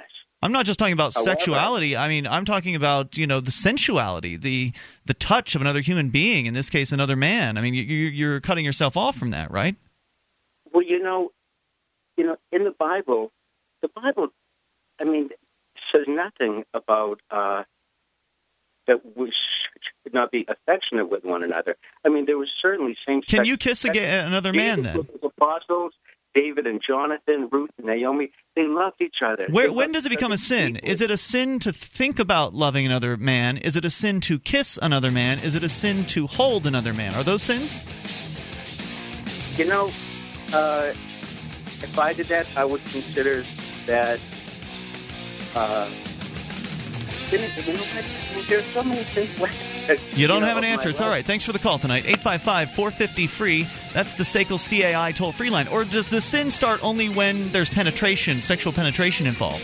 When does the sin happen by their definition? It's Free Talk Live. You take control. DVD, books, music, instruments, periodicals, computers, software, electronics, photo, cell phones, office products, home and garden, bed and bath, furniture, kitchen, pet supplies, automotive, hardware, apparel, shoes, jewelry, grocery, healthcare, sports and outdoors, toys, games, used, and more. It's a department store at your fingertips. Shop.freetalklive.com. Get all your shopping done, get a great deal, and a portion of your purchase goes to benefit Free Talk Live when you enter Amazon via shop.freetalklive.com.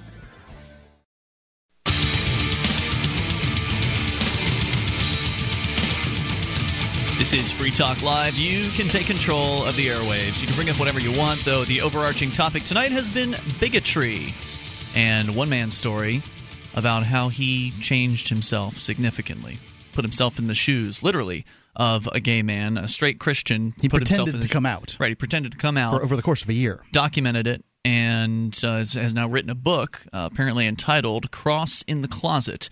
And it's an amazing story. Of course, it led me to ask questions about, what your life was like. Did you have significant change where you went from believing one falsehood about other groups of people to having that corrected somehow? What was your story? And it's ended up going all over the place with a guy calling him a few moments ago who said he is gay, became Christian, and swore off any kind of contact with other men.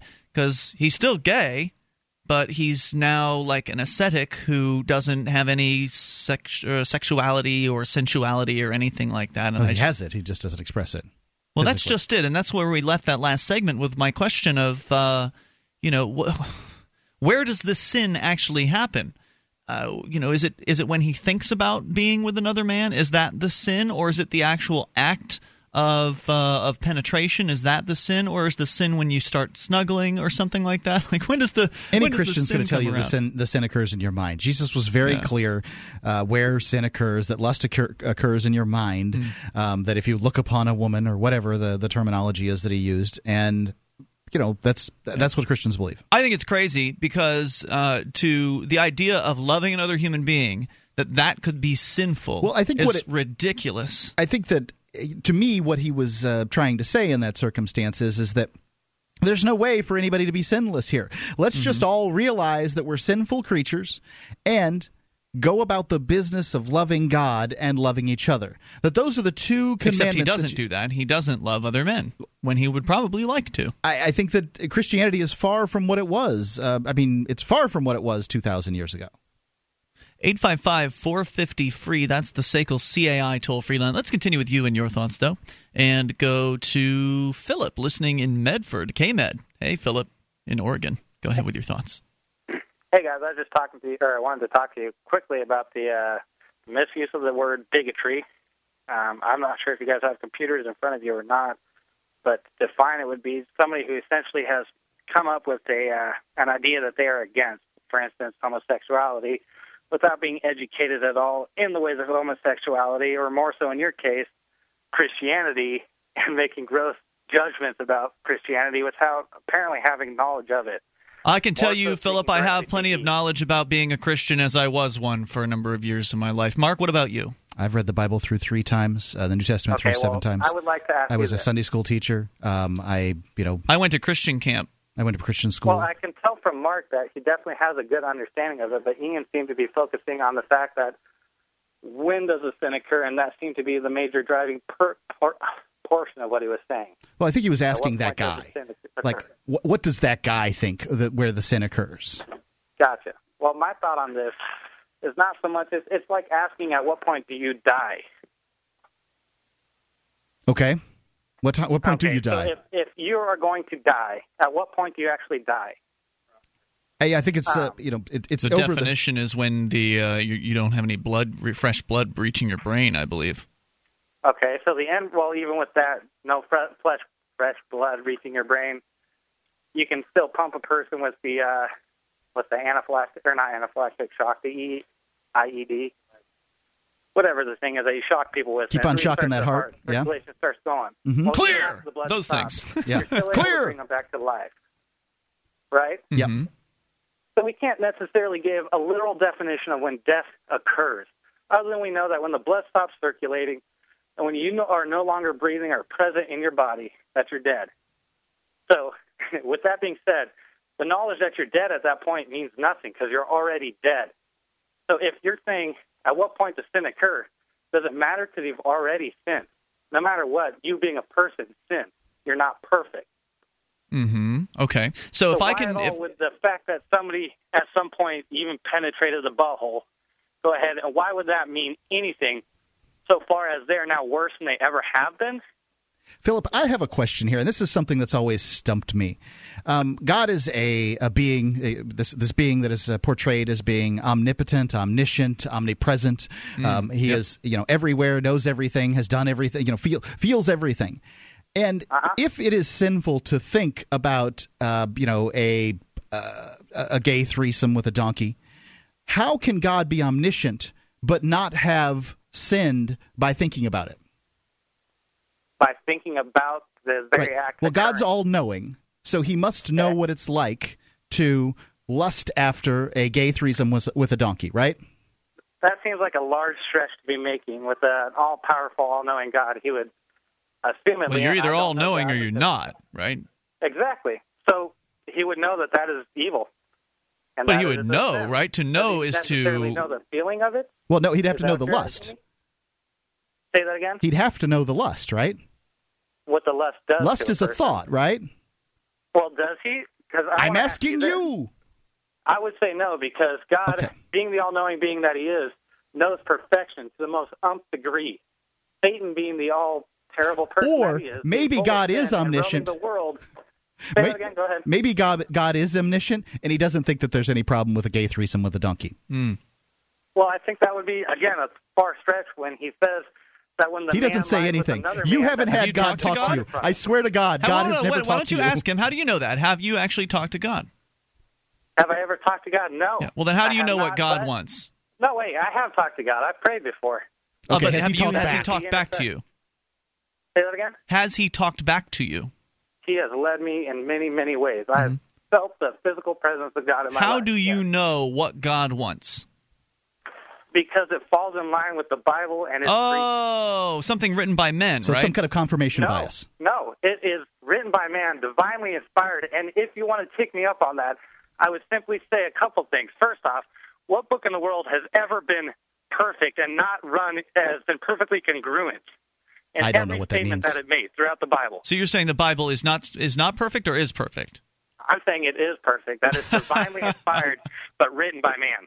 Well, I think that the fact that God talks about being, loving David and David loving God, and this guy is a absolute killer, debaucherer, and evil individual shows. What does that go to show us? That our sin is what kills us to death, but it is Christ who raises us from the death. It doesn't show me that. What it shows me is it shows me that your poetry can be preserved over the course of 3,000 years. Because it's not even close. It's not even comparable to poetry. Yes, no, it's much worse than poetry. The Psalms are poetry. Reaction by people.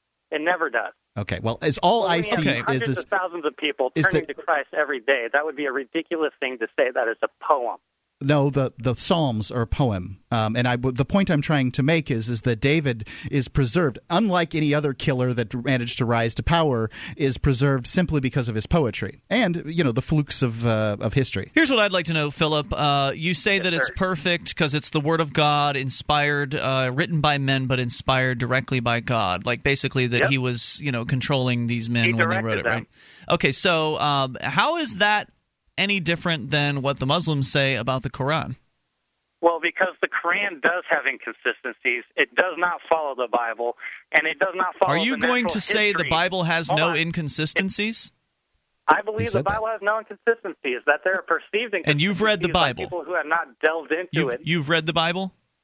I have, sir. Okay. Thanks for the call tonight. I appreciate hearing from you. I think that's pretty ridiculous because there's plenty of inconsistency and contradiction in the Bible. Well, I think that the inconsistencies are as you see them, and that's the difficulty there. I mean, you can look through. All you have to do is search inconsistencies in the Bible on the internet, and you'll come up with hundreds of them. Yeah. But it's what you believe. How about the differences between the gods? The two gods, like you got the Old Testament God and the New Testament God. They're completely different in a lot of ways. What about those inconsistencies? Talk about the most glaring inconsistencies. You've got this Old Testament God of punishment and fire and brimstone, and then the New Testament, Jesus, forgiveness, love thy enemy, and all that. Well, I think that also when you compare Osiris to Jesus and look at all the consistencies between the two characters, and you manage to take a look at that from an objective standpoint, and you'll see that. Well, there's a lot of comparisons between Osiris and Jesus, and that this Jesus story had to be sort of manipulated in order to, make it believable. And there's this thing about Jesus running off to Egypt early on in his childhood, and it's really not mentioned elsewhere. That kind of thing. And when you look at Osiris and you do the comparisons, it's an Egyptian god, right? Yeah, Osiris. He's a sun god, and that born on December the 25th, and to a virgin, and there's all kinds of comparisons there. If you go on the internet, I mean, to me, it was the research that proved to me that story wasn't true. There's more coming up. Plenty of time for you and your thoughts here. We got hour number 3 on the way. The number's 855-450-FREE. If you're on the line, we will get to you. 1-855-450-3733. You can take control. This is Free Talk Live. A science fiction comic adventure from Big Head Press. Quantum Vibe. It's year 2523. There are colonies on Venus, Mars, and Mercury. People travel in bubbles, fly at hyperspeed, with brain implants and artificial gravity. A scientific genius and his clever assistant set out on an adventure through the solar system on a secret mission to find the key to access new frontiers and save liberty. Quantum Vibe.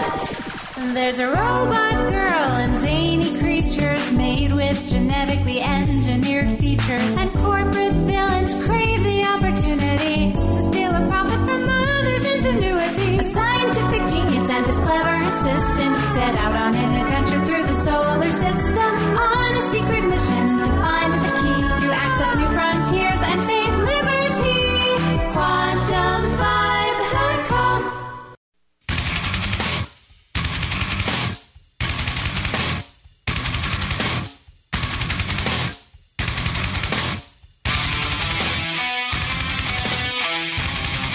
Free Talk Live. You can bring up anything you want here as we launch into the third hour of the live Saturday edition of the program with you in studio tonight. It's Ian. And Mark. 1-855-450-3733. You can join us on our website. Head over to freetalklive.com. Once again, that's freetalklive.com, and the features on the site, we give them away, so do enjoy them. You can get interactive with other Free Talk Live listeners. In fact, one of the main features of the site actually allows you to control the content.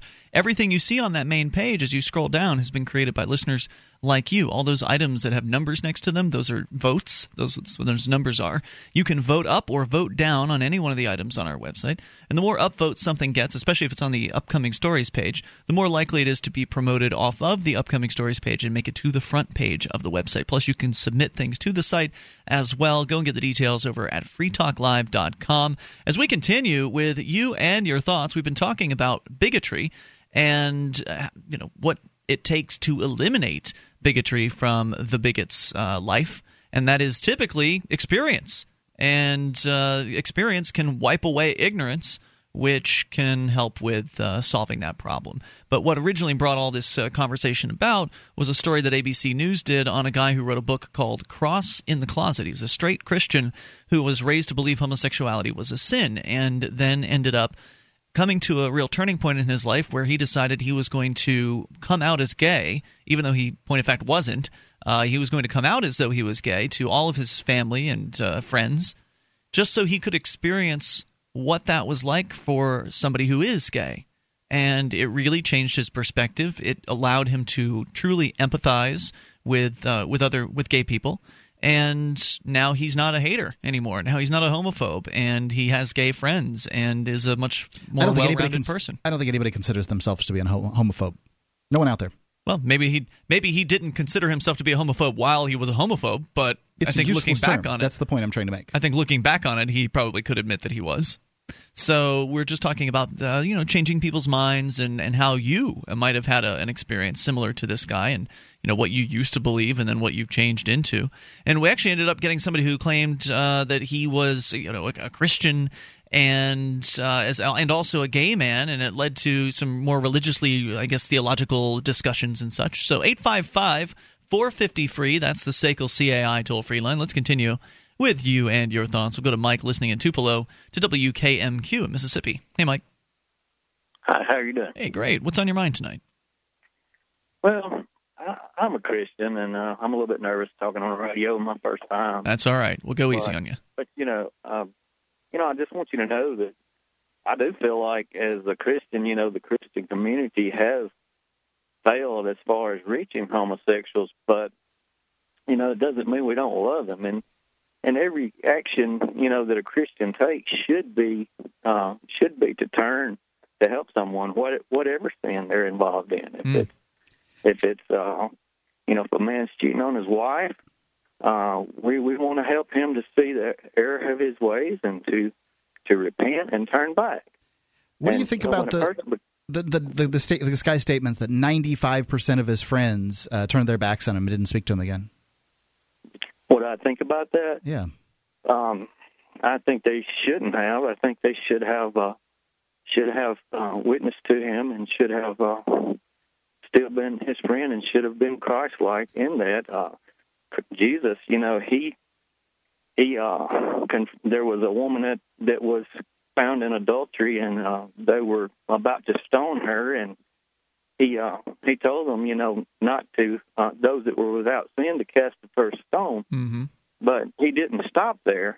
He told her also to go and sin no more. And so when we're confronted with our sin, and salvation involves repentance, and repentance means to turn, and we have to turn from our sin.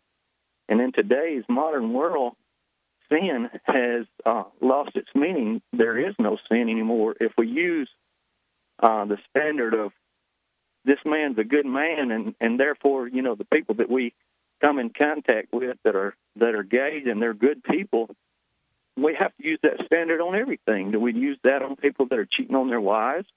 Do we use it on pedophiles? Do we use it on, what other? there ceases to be a standard for sin. Yeah, there's a verse where Jesus says that something about if you say raka to your brother, that you'll go before the Sanhedrin or something like that. And I say to you that if you call a man a fool, that you'll face hellfire. And it's interesting that this is a statement about judgment.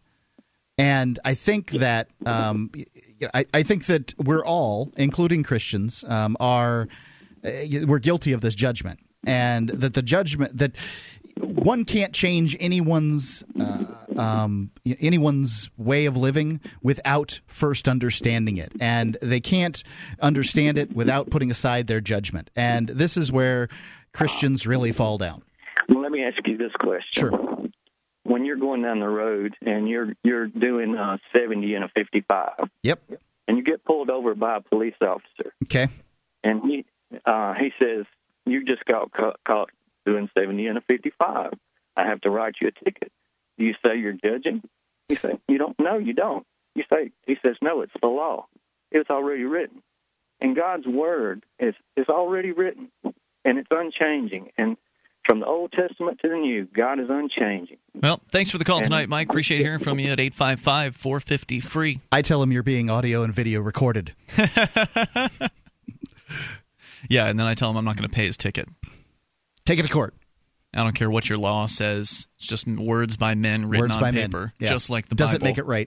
Just like the Bible. I do think that there are... just like the Quran, by the way. Words written by men. I mean, all you have to do is research the books that were left out of the Bible, and then you'll be kind of like, it wasn't the writing, it was the editing that got into the Bible. Mm-hmm. And I've never heard, in all the time I spent in Christian school and all that stuff, you always told that God wrote the Bible. But any reporter will tell you it's the editor that in fact has the voice in the story, because the editor decides what was written, what part goes in and what part goes out. Yeah, they take some out, write the titles. So when you're talking about all these books that were left in and put out and voted on, really God's in the voting? Because I think we can probably look here at the Christian nation, the United States, and look and see that God wasn't in the voting when it came to electing presidents. That we've had some pretty crappy ones throughout the years. Well, and why would God, this all-omnipotent, all-powerful being, have to use the hand of a man to write this? Didn't he inscribe the Ten Commandments on his own?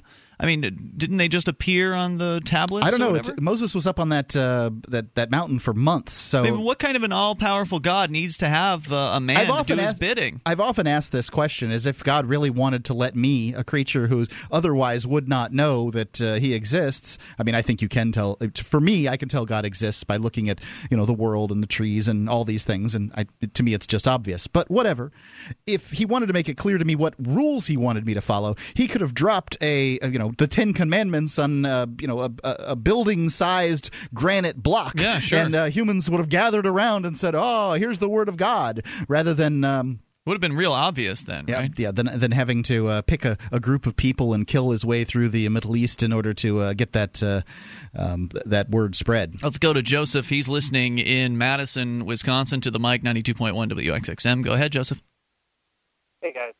Hey, what's on your mind? I'm the same guy with the information on the Spartans last week, so I have information on Greek again for you. Okay, very good.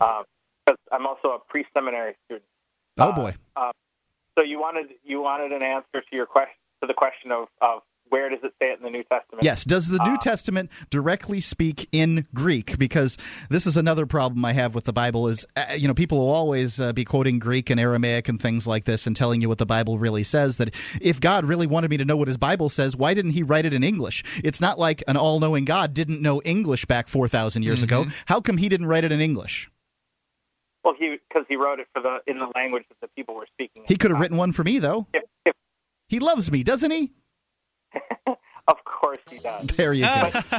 Now here's your question, or here's the answer to your question. Wait a second. I want to hear the answer when we come back. We will do that here in a moment. Stand by, Joseph. We'll bring you back. 855-450-FREE is the toll-free number.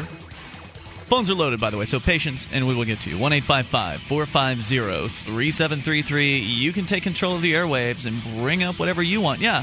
I mean, even if English hadn't been invented in our time frame God knows it. God certainly knows it. He exists outside of time. Exactly. More coming up. Free Talk Live. Do you have a website or product that you make available to people nationally or even internationally? Free Talk Live is heard on more than 100 radio stations and 2 XM channels. FTL has also been voted 5 times the best political podcast of the year and 4 times been named to Talkers Magazine's Heavy 100 list, the 100 most important radio programs in the country. We can do ad packages for you from as little as $500 a month on up to $3,000. I'll work with you to customize a package that will work within your budget. Contact me, Mark, at mark@freetalklive.com.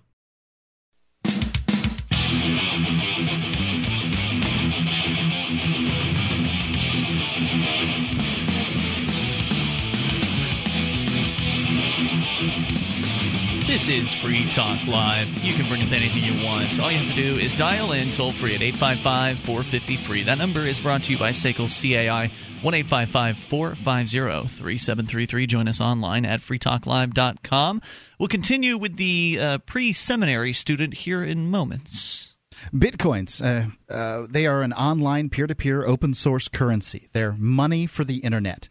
With Bitcoins, Bitcoins are both a money and a money transfer system. So you can download the Bitcoin software at bitcoin.org.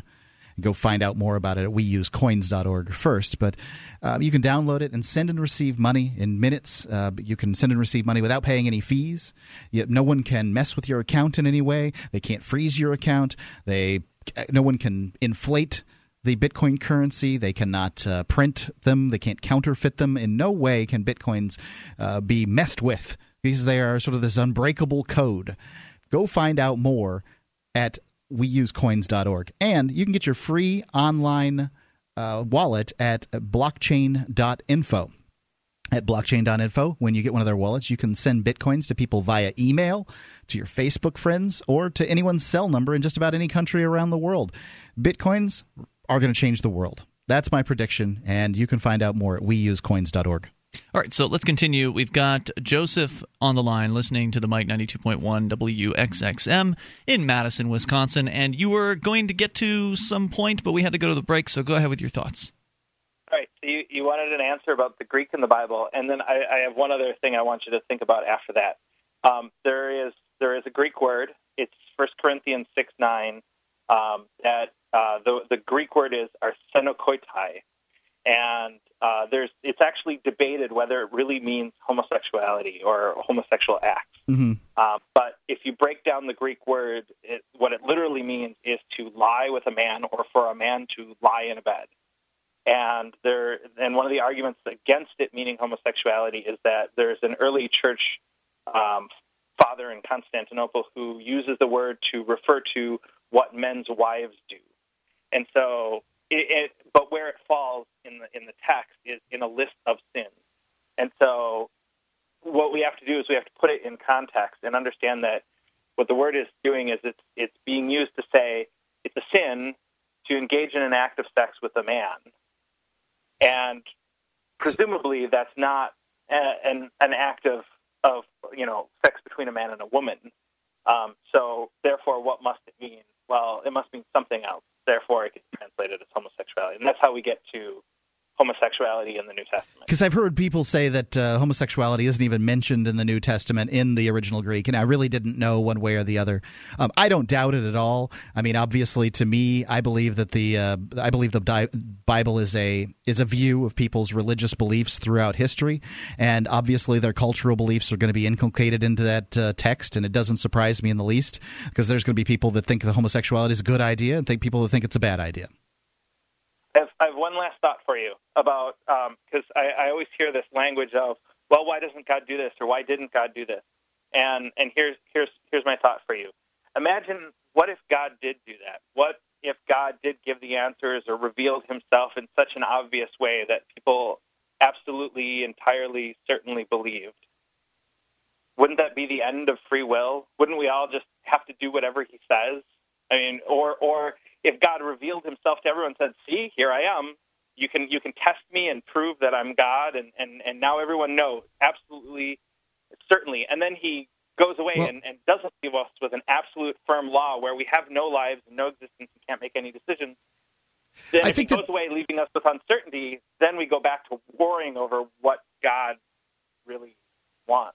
Well, I think that the suggestion that somehow if I don't have truth in my life that I can't make a choice out of free will, that truth somehow subjugates free will doesn't make any sense. If I were to tell my son it's okay for him that he should run out and play in the street because that's a safe thing to do, I would be an evil individual. And I have not educated him and given him truth. But if I tell him that if you go in the street, you're liable to be hit by cars, then he's living in a world where he understands. The most important decision you can make, if the Bible is true and everything that I've been taught in church is true, is to believe that Jesus Christ is your personal Savior. I have chosen to not believe that because I don't believe it's true. And therefore, if my father loved me, he probably should have given me enough information so that I could make that decision. It's not like I chose to be born. It's not like I chose to play his game. This game is his game. And if he's going to throw me into eternal hell for failing to play his game, he's an evil individual I don't want to spend eternity with.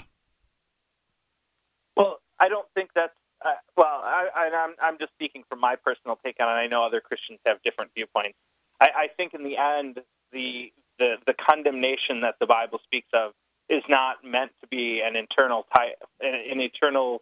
damnation of fire and brimstone. I think it's the condemnation of not knowing the Savior. I think it's that living a life without knowing the Savior is a painful life, and that's how for me that was I spent 10, 15 years as an agnostic, and my life as a quote-unquote saved person has definitely been much better because of that internal knowledge or that bond that I have with my Creator. I think that's awesome, and as long as you're not running around teaching kids about hell, I don't really care what you believe. I, frankly, speaking as a person who was raised as a Christian, my life is better now, and the worst part as far as religion goes is trying to strip off those old, stupid ideas I was inculcated with. I have to say it's refreshing. Joseph, I mean, would you call yourself a Christian? Because certainly you have an atypical belief system for what you believe after death for Christians. I would actually say that that's not as atypical as it sounds. I think that, and I do call myself a Christian. Like I said, I'm going to seminary. I very much hope to be ordained as a pastor. So, and from what I've encountered dealing with other people who are, in the process of going to seminary, it's those types of views, those variations on the old standard Christianity are not as atypical as you think, or as you might think. And the problem is that the media today likes to grab onto these really angry, loud vocal groups, and those of us who are contemplative and peaceful Christians, we're not out there screaming. It's true. You're not going to get the same kind of press coverage. You're absolutely right about that. Joseph, thank you for the call. Appreciate relatively level-headed approach. Appreciate hearing from you tonight. 855-450-FREE, the SACL CAI toll-free line. And what you said there, Mark, at the very end of that call was interesting. As long as you're not teaching kids about hell, because it really poisoned you, right? I think that I think it really did. I think that when you talk about hell, that you're twisting the situation. You're putting out there this artificial motivation, and it's a boogeyman. It's a boogeyman, and that you should do X in order to avoid hell. Mm-hmm. And that's the opposite of morality. Morality says to me, and remember, I spent 8.5 years in prison. And I went to a Christian school. I was a Sunday school. In high school, I taught Sunday school. I had a real turnaround at about 16, 17 years old, where I decided this stuff was just not true. And I didn't have a basis in morality because somebody had taught me I should do the right things because of hell, not because the right things would result in a good life and that I'd be able to deal with people better and that it'd be, my life would be better. Yep. They taught me about hell.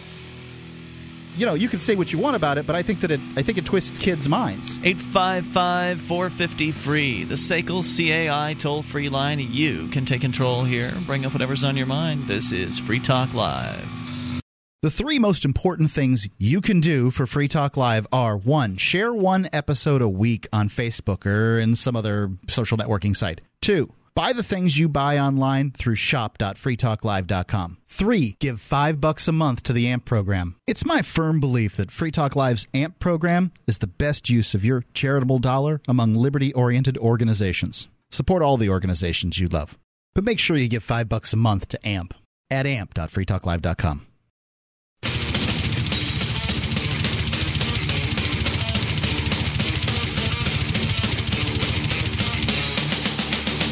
Free Talk Live.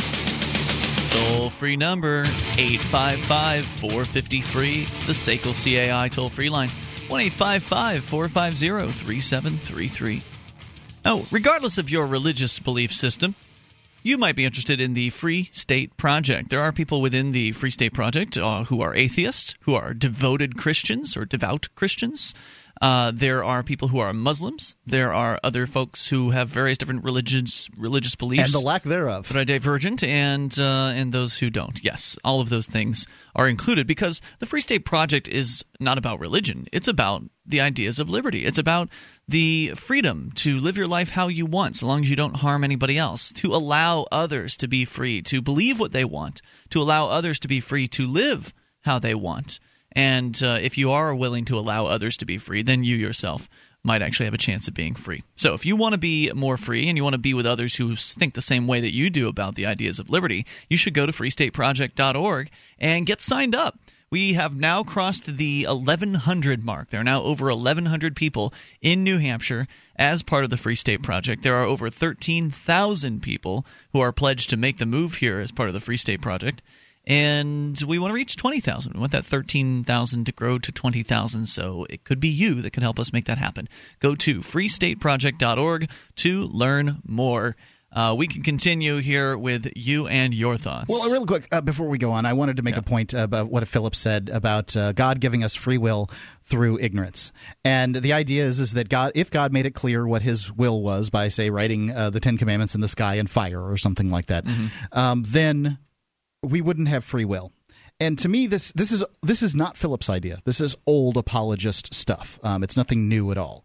And to me, it just doesn't make any sense, because if ignorance doesn't give one the ability to make better decisions. It gives them the ability to make worse decisions. Bumping around in a dark room is not free will. It is a person who is lost. Yeah. And to turn the light on, then they can decide what door they want to go out or what they want to do. But they need to have the light to have free will. You may not have free will without truth. And God, if he is this God of the Bible, has not provided us truth, so therefore he has not provided us free will. Now, I contend that God is not the God of the Bible. Yeah.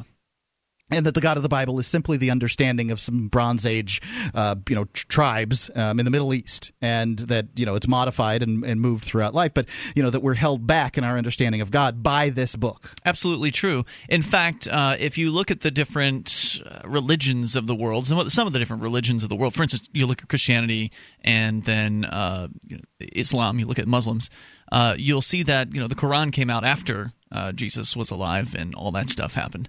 And when the Quran came out, one of the biggest messages was, hey, the Bible got some stuff wrong, and here's what they got wrong. Mm-hmm. And the Quran was essentially an issue. God is supposedly issuing a correction, and at that time it was being done orally. They were not writing this down. It wasn't written down until later. Muhammad, the Prophet Muhammad, was literally reciting orally what it was that he was supposedly communicated by the angel that he met in a cave or where it was it happened. But the point being that they once again, God not providing clarity, sending an angel to one guy, not providing clarity. But the message was that the original message was mostly right, but wrong on these areas. And one of the points they wanted to make was that the whole Trinity thing, misinterpretation, there's just one God, was one of the big tenets. It's a big deal. Being a Muslim versus a Christian.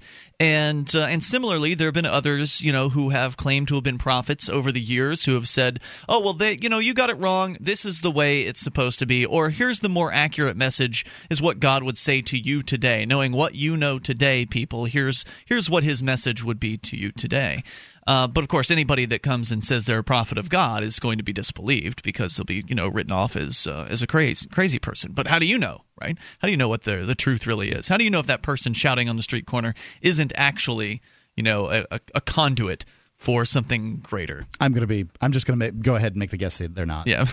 855-450-FREE. I think you have to interpret your own experiences, take what others tell you, and take the best of what you think, makes the most sense, and kind of discover your own path. I don't know if there is one right answer for everybody as far as a religious belief system is concerned. Certainly the world's religions make that pretty clear. I mean, people believe very strongly some quite divergent things, all in the name of God, many of whom believing it's the one true way. Let's continue, though, with you and your thoughts. We will go to Dave, who's listening in California to KGOE. Hey, Dave.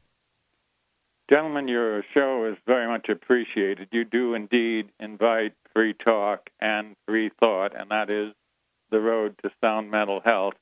I am calling as one who spent a lot of years as a psychologist, and I remain an active member of the Unitarian Universalists, and I think, at least to some degree, I can speak for both. We really believe that where two human beings can feel an attraction to one another, an affection, a love for one another, that's not only normal, that's healthy. A couple of your callers, they were troubling. They wanting to be good believers in whatever their holy book was telling them, were taking on a lot of guilt that is totally without justification. I agree with you, Dave. Absolutely. I think that if somebody's gay and is looking for a church, that the Unitarian Universalist Church is a place to take a look. They will provide you with a lot of the sort of feelings of a traditional church, but they're very accepting. They've got a rainbow flag out front of the Unitarian Church in Keene. Yeah, they've got a gay minister here in Keene. I'm a Quaker, and generally, what they call liberal unprogrammed Quakers tend to feel this way, but there's lots of Quakers that don't. Well, I think it's very much a healthy vantage, and it's troubling that there are still those who cling to guilt-based, fear-based beliefs, and that's what they're taught, and they're trying to live up to what they're taught, but I think it's sad, and I wish that I could somehow encourage them to be open. Yes, if they were to walk to a Unitarian program, they would find themselves indeed welcomed and caused to feel a whole new relook at what they're all about. Great call, Dave. I appreciate hearing from you tonight. Thank you. 855-450-FREE. I like how he pointed out that a lot of these religions are fear-based. That's how they motivate people, and that's not healthy. So the Unitarian Universalist Church was the sort of conjoining of two churches, the Universalists and the Unitarians, go figure. And the Unitarians believe there's one God, not three. And that's their tenet. And I think that it's a very, like the Muslims. Yeah, it's what I believe. And secondarily, the Universalists believe that everybody goes to heaven. That God didn't create children in order to cast them into hellfire. Right, what a sicko. And so, these two churches... I love you, Mark. Now burn. I have a lot of affection for. I've never enjoyed going to their churches in particular, but I think other people would. I really do. I mean, and... So, they're not for me, but they're, I'm sure, for other people. Absolutely. Let's go to Tariq, listening in West Virginia to WVTS. Hey, Tariq. Hello. Yeah, I just had a few questions. I haven't really formulated an opinion necessarily.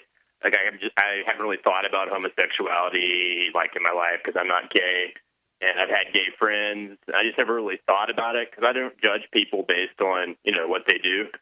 But when people started asking me what I thought about it, I mean, I don't know, but I don't know if this is true or not, but someone one time told me that there was, and I actually looked it up, I can't remember the specific references to it, but there was a study done saying that homosexuals actually live shorter lives than heterosexuals. I don't know. Have you ever heard of this before or not? If this is true, would you be considered a bigot if you just considered homosexuality and just equated it with alcoholism? As far as treating it the same way. I think that if homosexuals live shorter lives, and this is a better question for the folks over at Flaming Freedom, it's a radio program that we sponsor to some extent. They would know these things better than we would. But if they do live shorter lives, I suspect it to some extent would have to do with suicide by not being accepted by the society as a whole. I think that society as a whole generally doesn't accept homosexuality very well, and that can be very difficult. Would you be a bigot, though, if you considered it like alcoholism? I don't know. Alcoholism is a choice. No, you're born with the genes, supposedly. Hang on, more coming up. Free Talk Live. teaching without preaching the ideals of liberty. To young and old alike, Libertania, The Liberation of Conformia, is a picture book which tells the story of Thomas the Candy Maker and his trip from the free land of Libertania to the statist land of Conformia, where he deals with border crossings, fiat money, business regulations, and corrupt officials. With his civil disobedience and run for office, Conformia will never be the same. Go to Libertania.com to purchase your copy today in print or Kindle format. For a discount code, check out the Libertania Facebook page.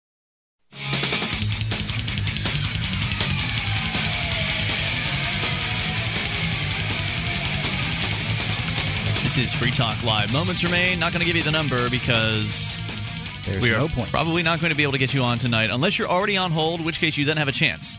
But if you are on hold and you don't get on tonight, no problem. You can call another night because we do the show 7 nights per week, and we do it live, Monday through Sunday, every single night from 7 until 10 at night Eastern Time. Now, there's one thing I'd like to point out here because I was just getting reamed out by Ed from Tennessee on the phones a moment ago as I was in the studio here, because I picked up the studio lines to tell Ed, hey, we're probably not going to get you on tonight because, you know, there's too many calls on hold that we're going to put on before we're going to put your call on. So I was trying to do Ed the favor of giving him a heads up and, you know, saving him the hassle of having to hold for another 10 minutes just to find out that he's not going to get on. And he reams me out for being a coward and not wanting to take his call or something like that, which is ridiculous. Let me explain briefly how we make determination as to who gets on the air and what manner here.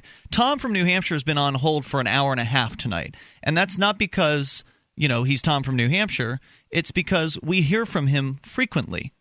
It's because I want to hear from people we don't hear from frequently. I think that's more interesting to hear from new people that don't get on the show every other night or at least once a week or something like that. And Tom from New Hampshire has been a prolific caller as of the last few weeks. He seems to be calling the show every single night, which is fine. So why would I want to give him any preference over people we've never talked to before? Same thing with Ed from Tennessee. I like Ed from Tennessee. I think he's a good caller. But I've never heard Gary in Myrtle Beach or Rick in Chicago or Don in Myrtle Beach. These are people that I've not talked to before. So I would like to talk to those people first. If you don't like it, I'm sorry. You can call on a night where we don't have as heavily trafficked phones, like every single night during the week. Feel free to call us then. You'll get on much faster if you are one of the more regular folks who calls the show. So it's nothing personal. Let's continue here with Tariq listening in West Virginia. Go ahead, Tariq, with your thoughts. Yeah, basically just with the basis that they're basically just what is the difference you would say between homosexuality and alcoholism? Well, I think you'd ask the question, is it bigotry to consider homosexuality like alcoholism? Was that your question previously? Yeah, yes. And not only is I think bigotry has to do with despising, with hating, with very very negative kind of discrimination. So, I mean, unless you hate alcoholics, then no, I wouldn't say that's the same thing. No. I mean, and do you also think that, I don't know. I could not come up with a way of arguing against that argument. Basically, that it is equivalent to alcoholism. I think homosexuality and heterosexuality have inherent health risks, and as does alcoholism. It's a way that one wishes to chooses to wish to live one's life, and that both of these things are caused by both nature and nurture, and that we should respect other people's decisions. And you can choose to live near them or not live near them based on their behavior. Tariq, thanks for the call tonight. Appreciate your thoughts. Let's continue here. We'll go to Gary, listening in Myrtle Beach, to WRNN, South Carolina. Hey, Gary.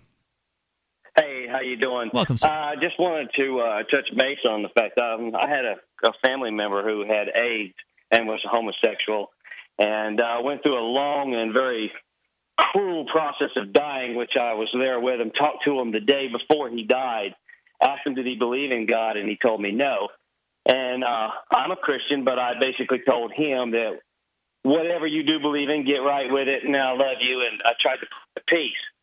But one of my questions is earlier on, you mentioned homophobe. Can you define that? What exactly is a homophobe?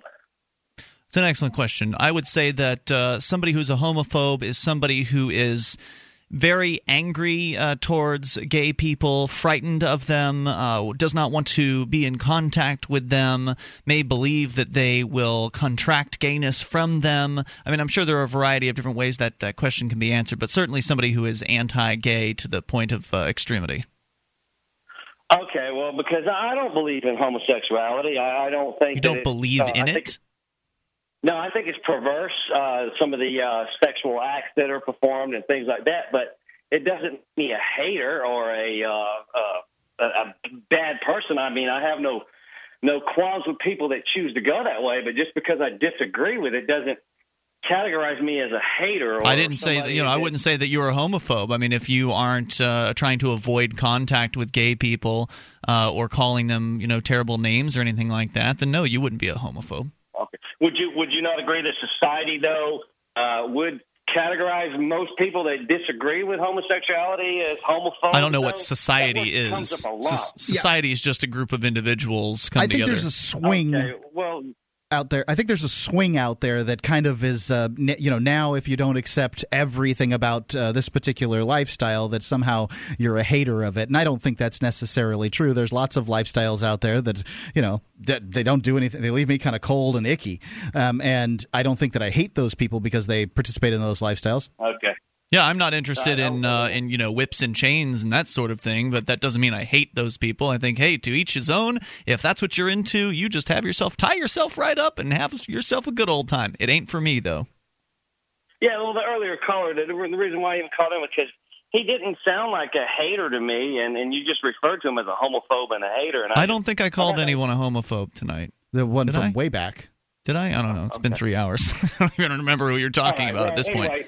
It was the only time I recall using the term homophobe was as part of the article that we were reading, where it says that the person who was the straight Christian who turned gay for a year to experiment and to kind of get, he came out as gay, but he wasn't actually gay. That article used the word homophobe, but I don't recall calling anyone a homophobe. Did I? Yes, you did. Okay. Yeah. I'll take your word for it. You're quick to toss around terms like that. Yeah. Anybody who doesn't believe like you. Okay, thank you for your time. Thanks for the call, Gary. I appreciate that. 855-450-FREE.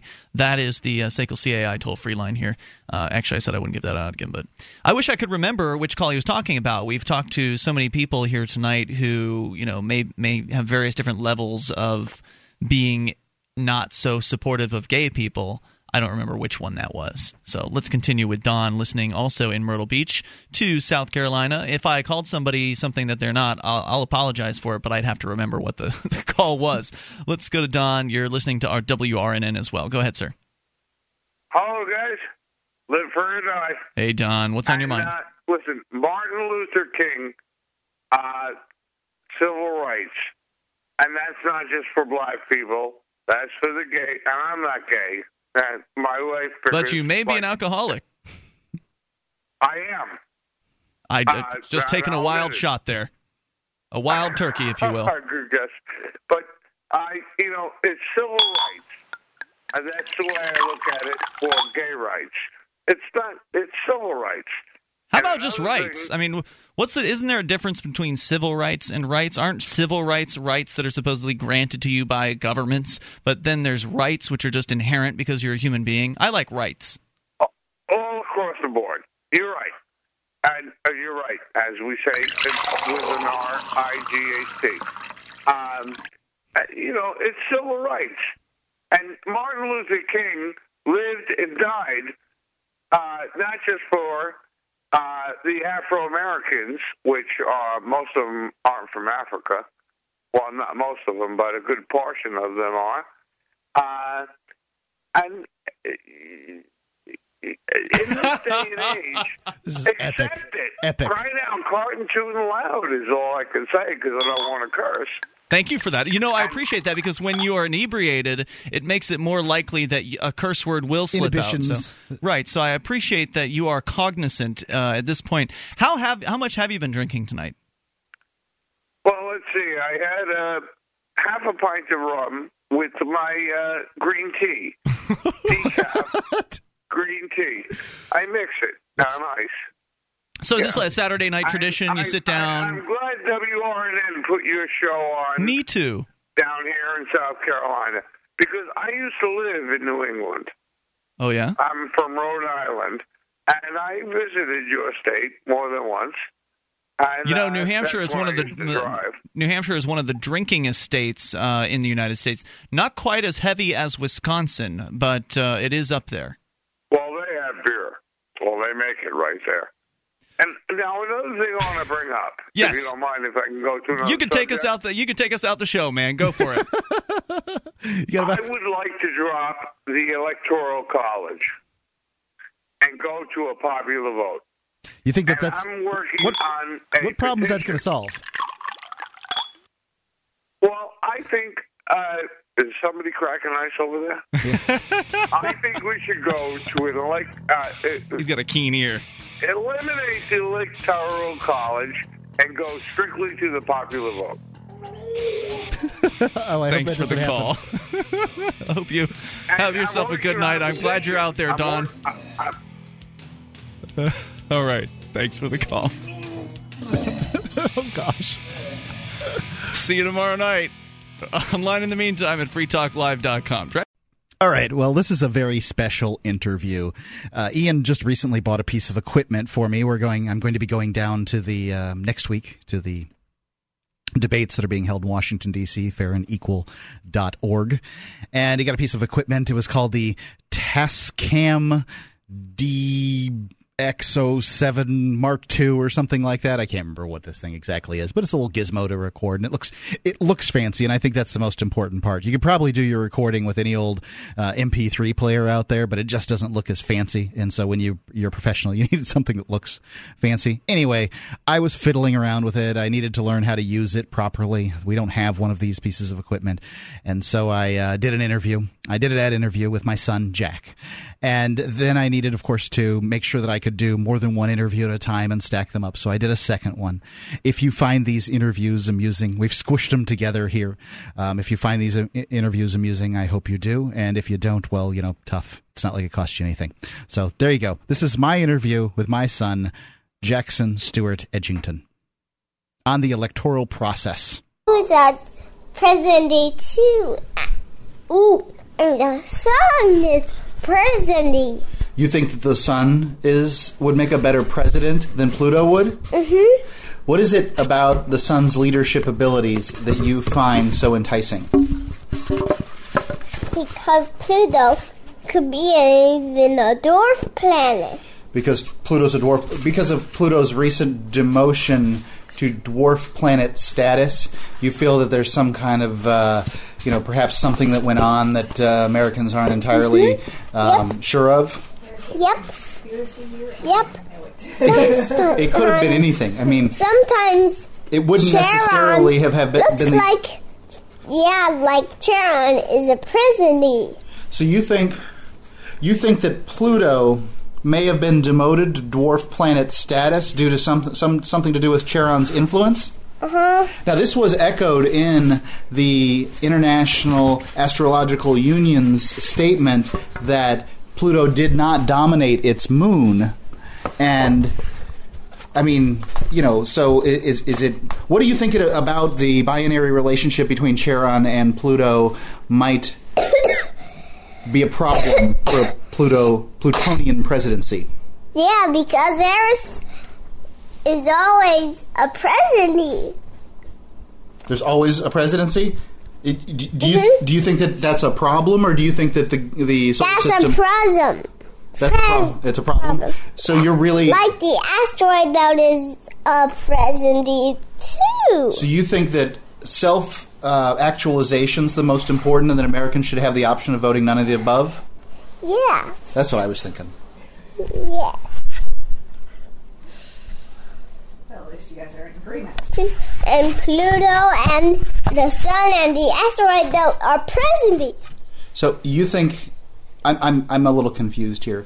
When discussing a solar system presidency, are you suggesting that all the major planets and one dwarf planet and then the asteroid belt also each have their own seat at some kind of presidency, like a communal presidency table? Yes. Well, can you tell me a little more about that? Mm-hmm. Like, all of my balls are presidents. So when you're referring to your balls, these are representations of the planets that you like to play with and model, that kind of thing. And are you building it's sort of like a little solar system presence? Could be on the Earth than we are on Mars. If we were all on Mars, things would be different? Yeah, than Jupiter and Saturn and Earth. How would things be different? Because we will all do the potatoes on Earth. Do you have a little cold? Yeah, but I don't know how to do this, of the clips of the pie ears of Mooshy or Honey or Mom. Are you now referring to our animals, Moosh and Mooshu Pork and Fruit Loop, our dog Honey, Fruit Loop? And always our... Bump my recorder. Oops. It's okay. Yeah, when we all do it. We all do it? What do we do? Fike on here. You fike? What is a fike? A fike means you eat bagels. You eat bagels when you fike. I see. Yeah, I want to hear this again. You want to hear that now? You think you've talked enough nonsense and you want to hear it now? How about eating that bacon? Okay.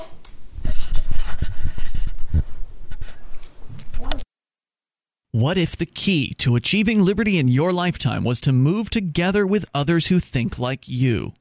Liberty activists are joining the Free State Project, which is over halfway to its goal of 20,000 participants. And they're already making the move to New Hampshire. The successes are piling up and are proving the Free State Project is a real movement and no longer just a great idea. When you're planning your move, consider Keene. Keene is famous for its civil disobedience and non-cooperation, and there's plenty of political opportunity as well.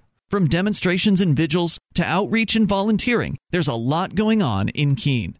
Keene is also the undisputed liberty media capital of the world, with television, talk radio, and more, all originating here. Though it's more than just activism, with regular social events each week. See what's happening at freekeene.com and get connected with video, audio, free books, a forum, and activist tools you can download and use in your area at freekeene.com. That's freekeene.com.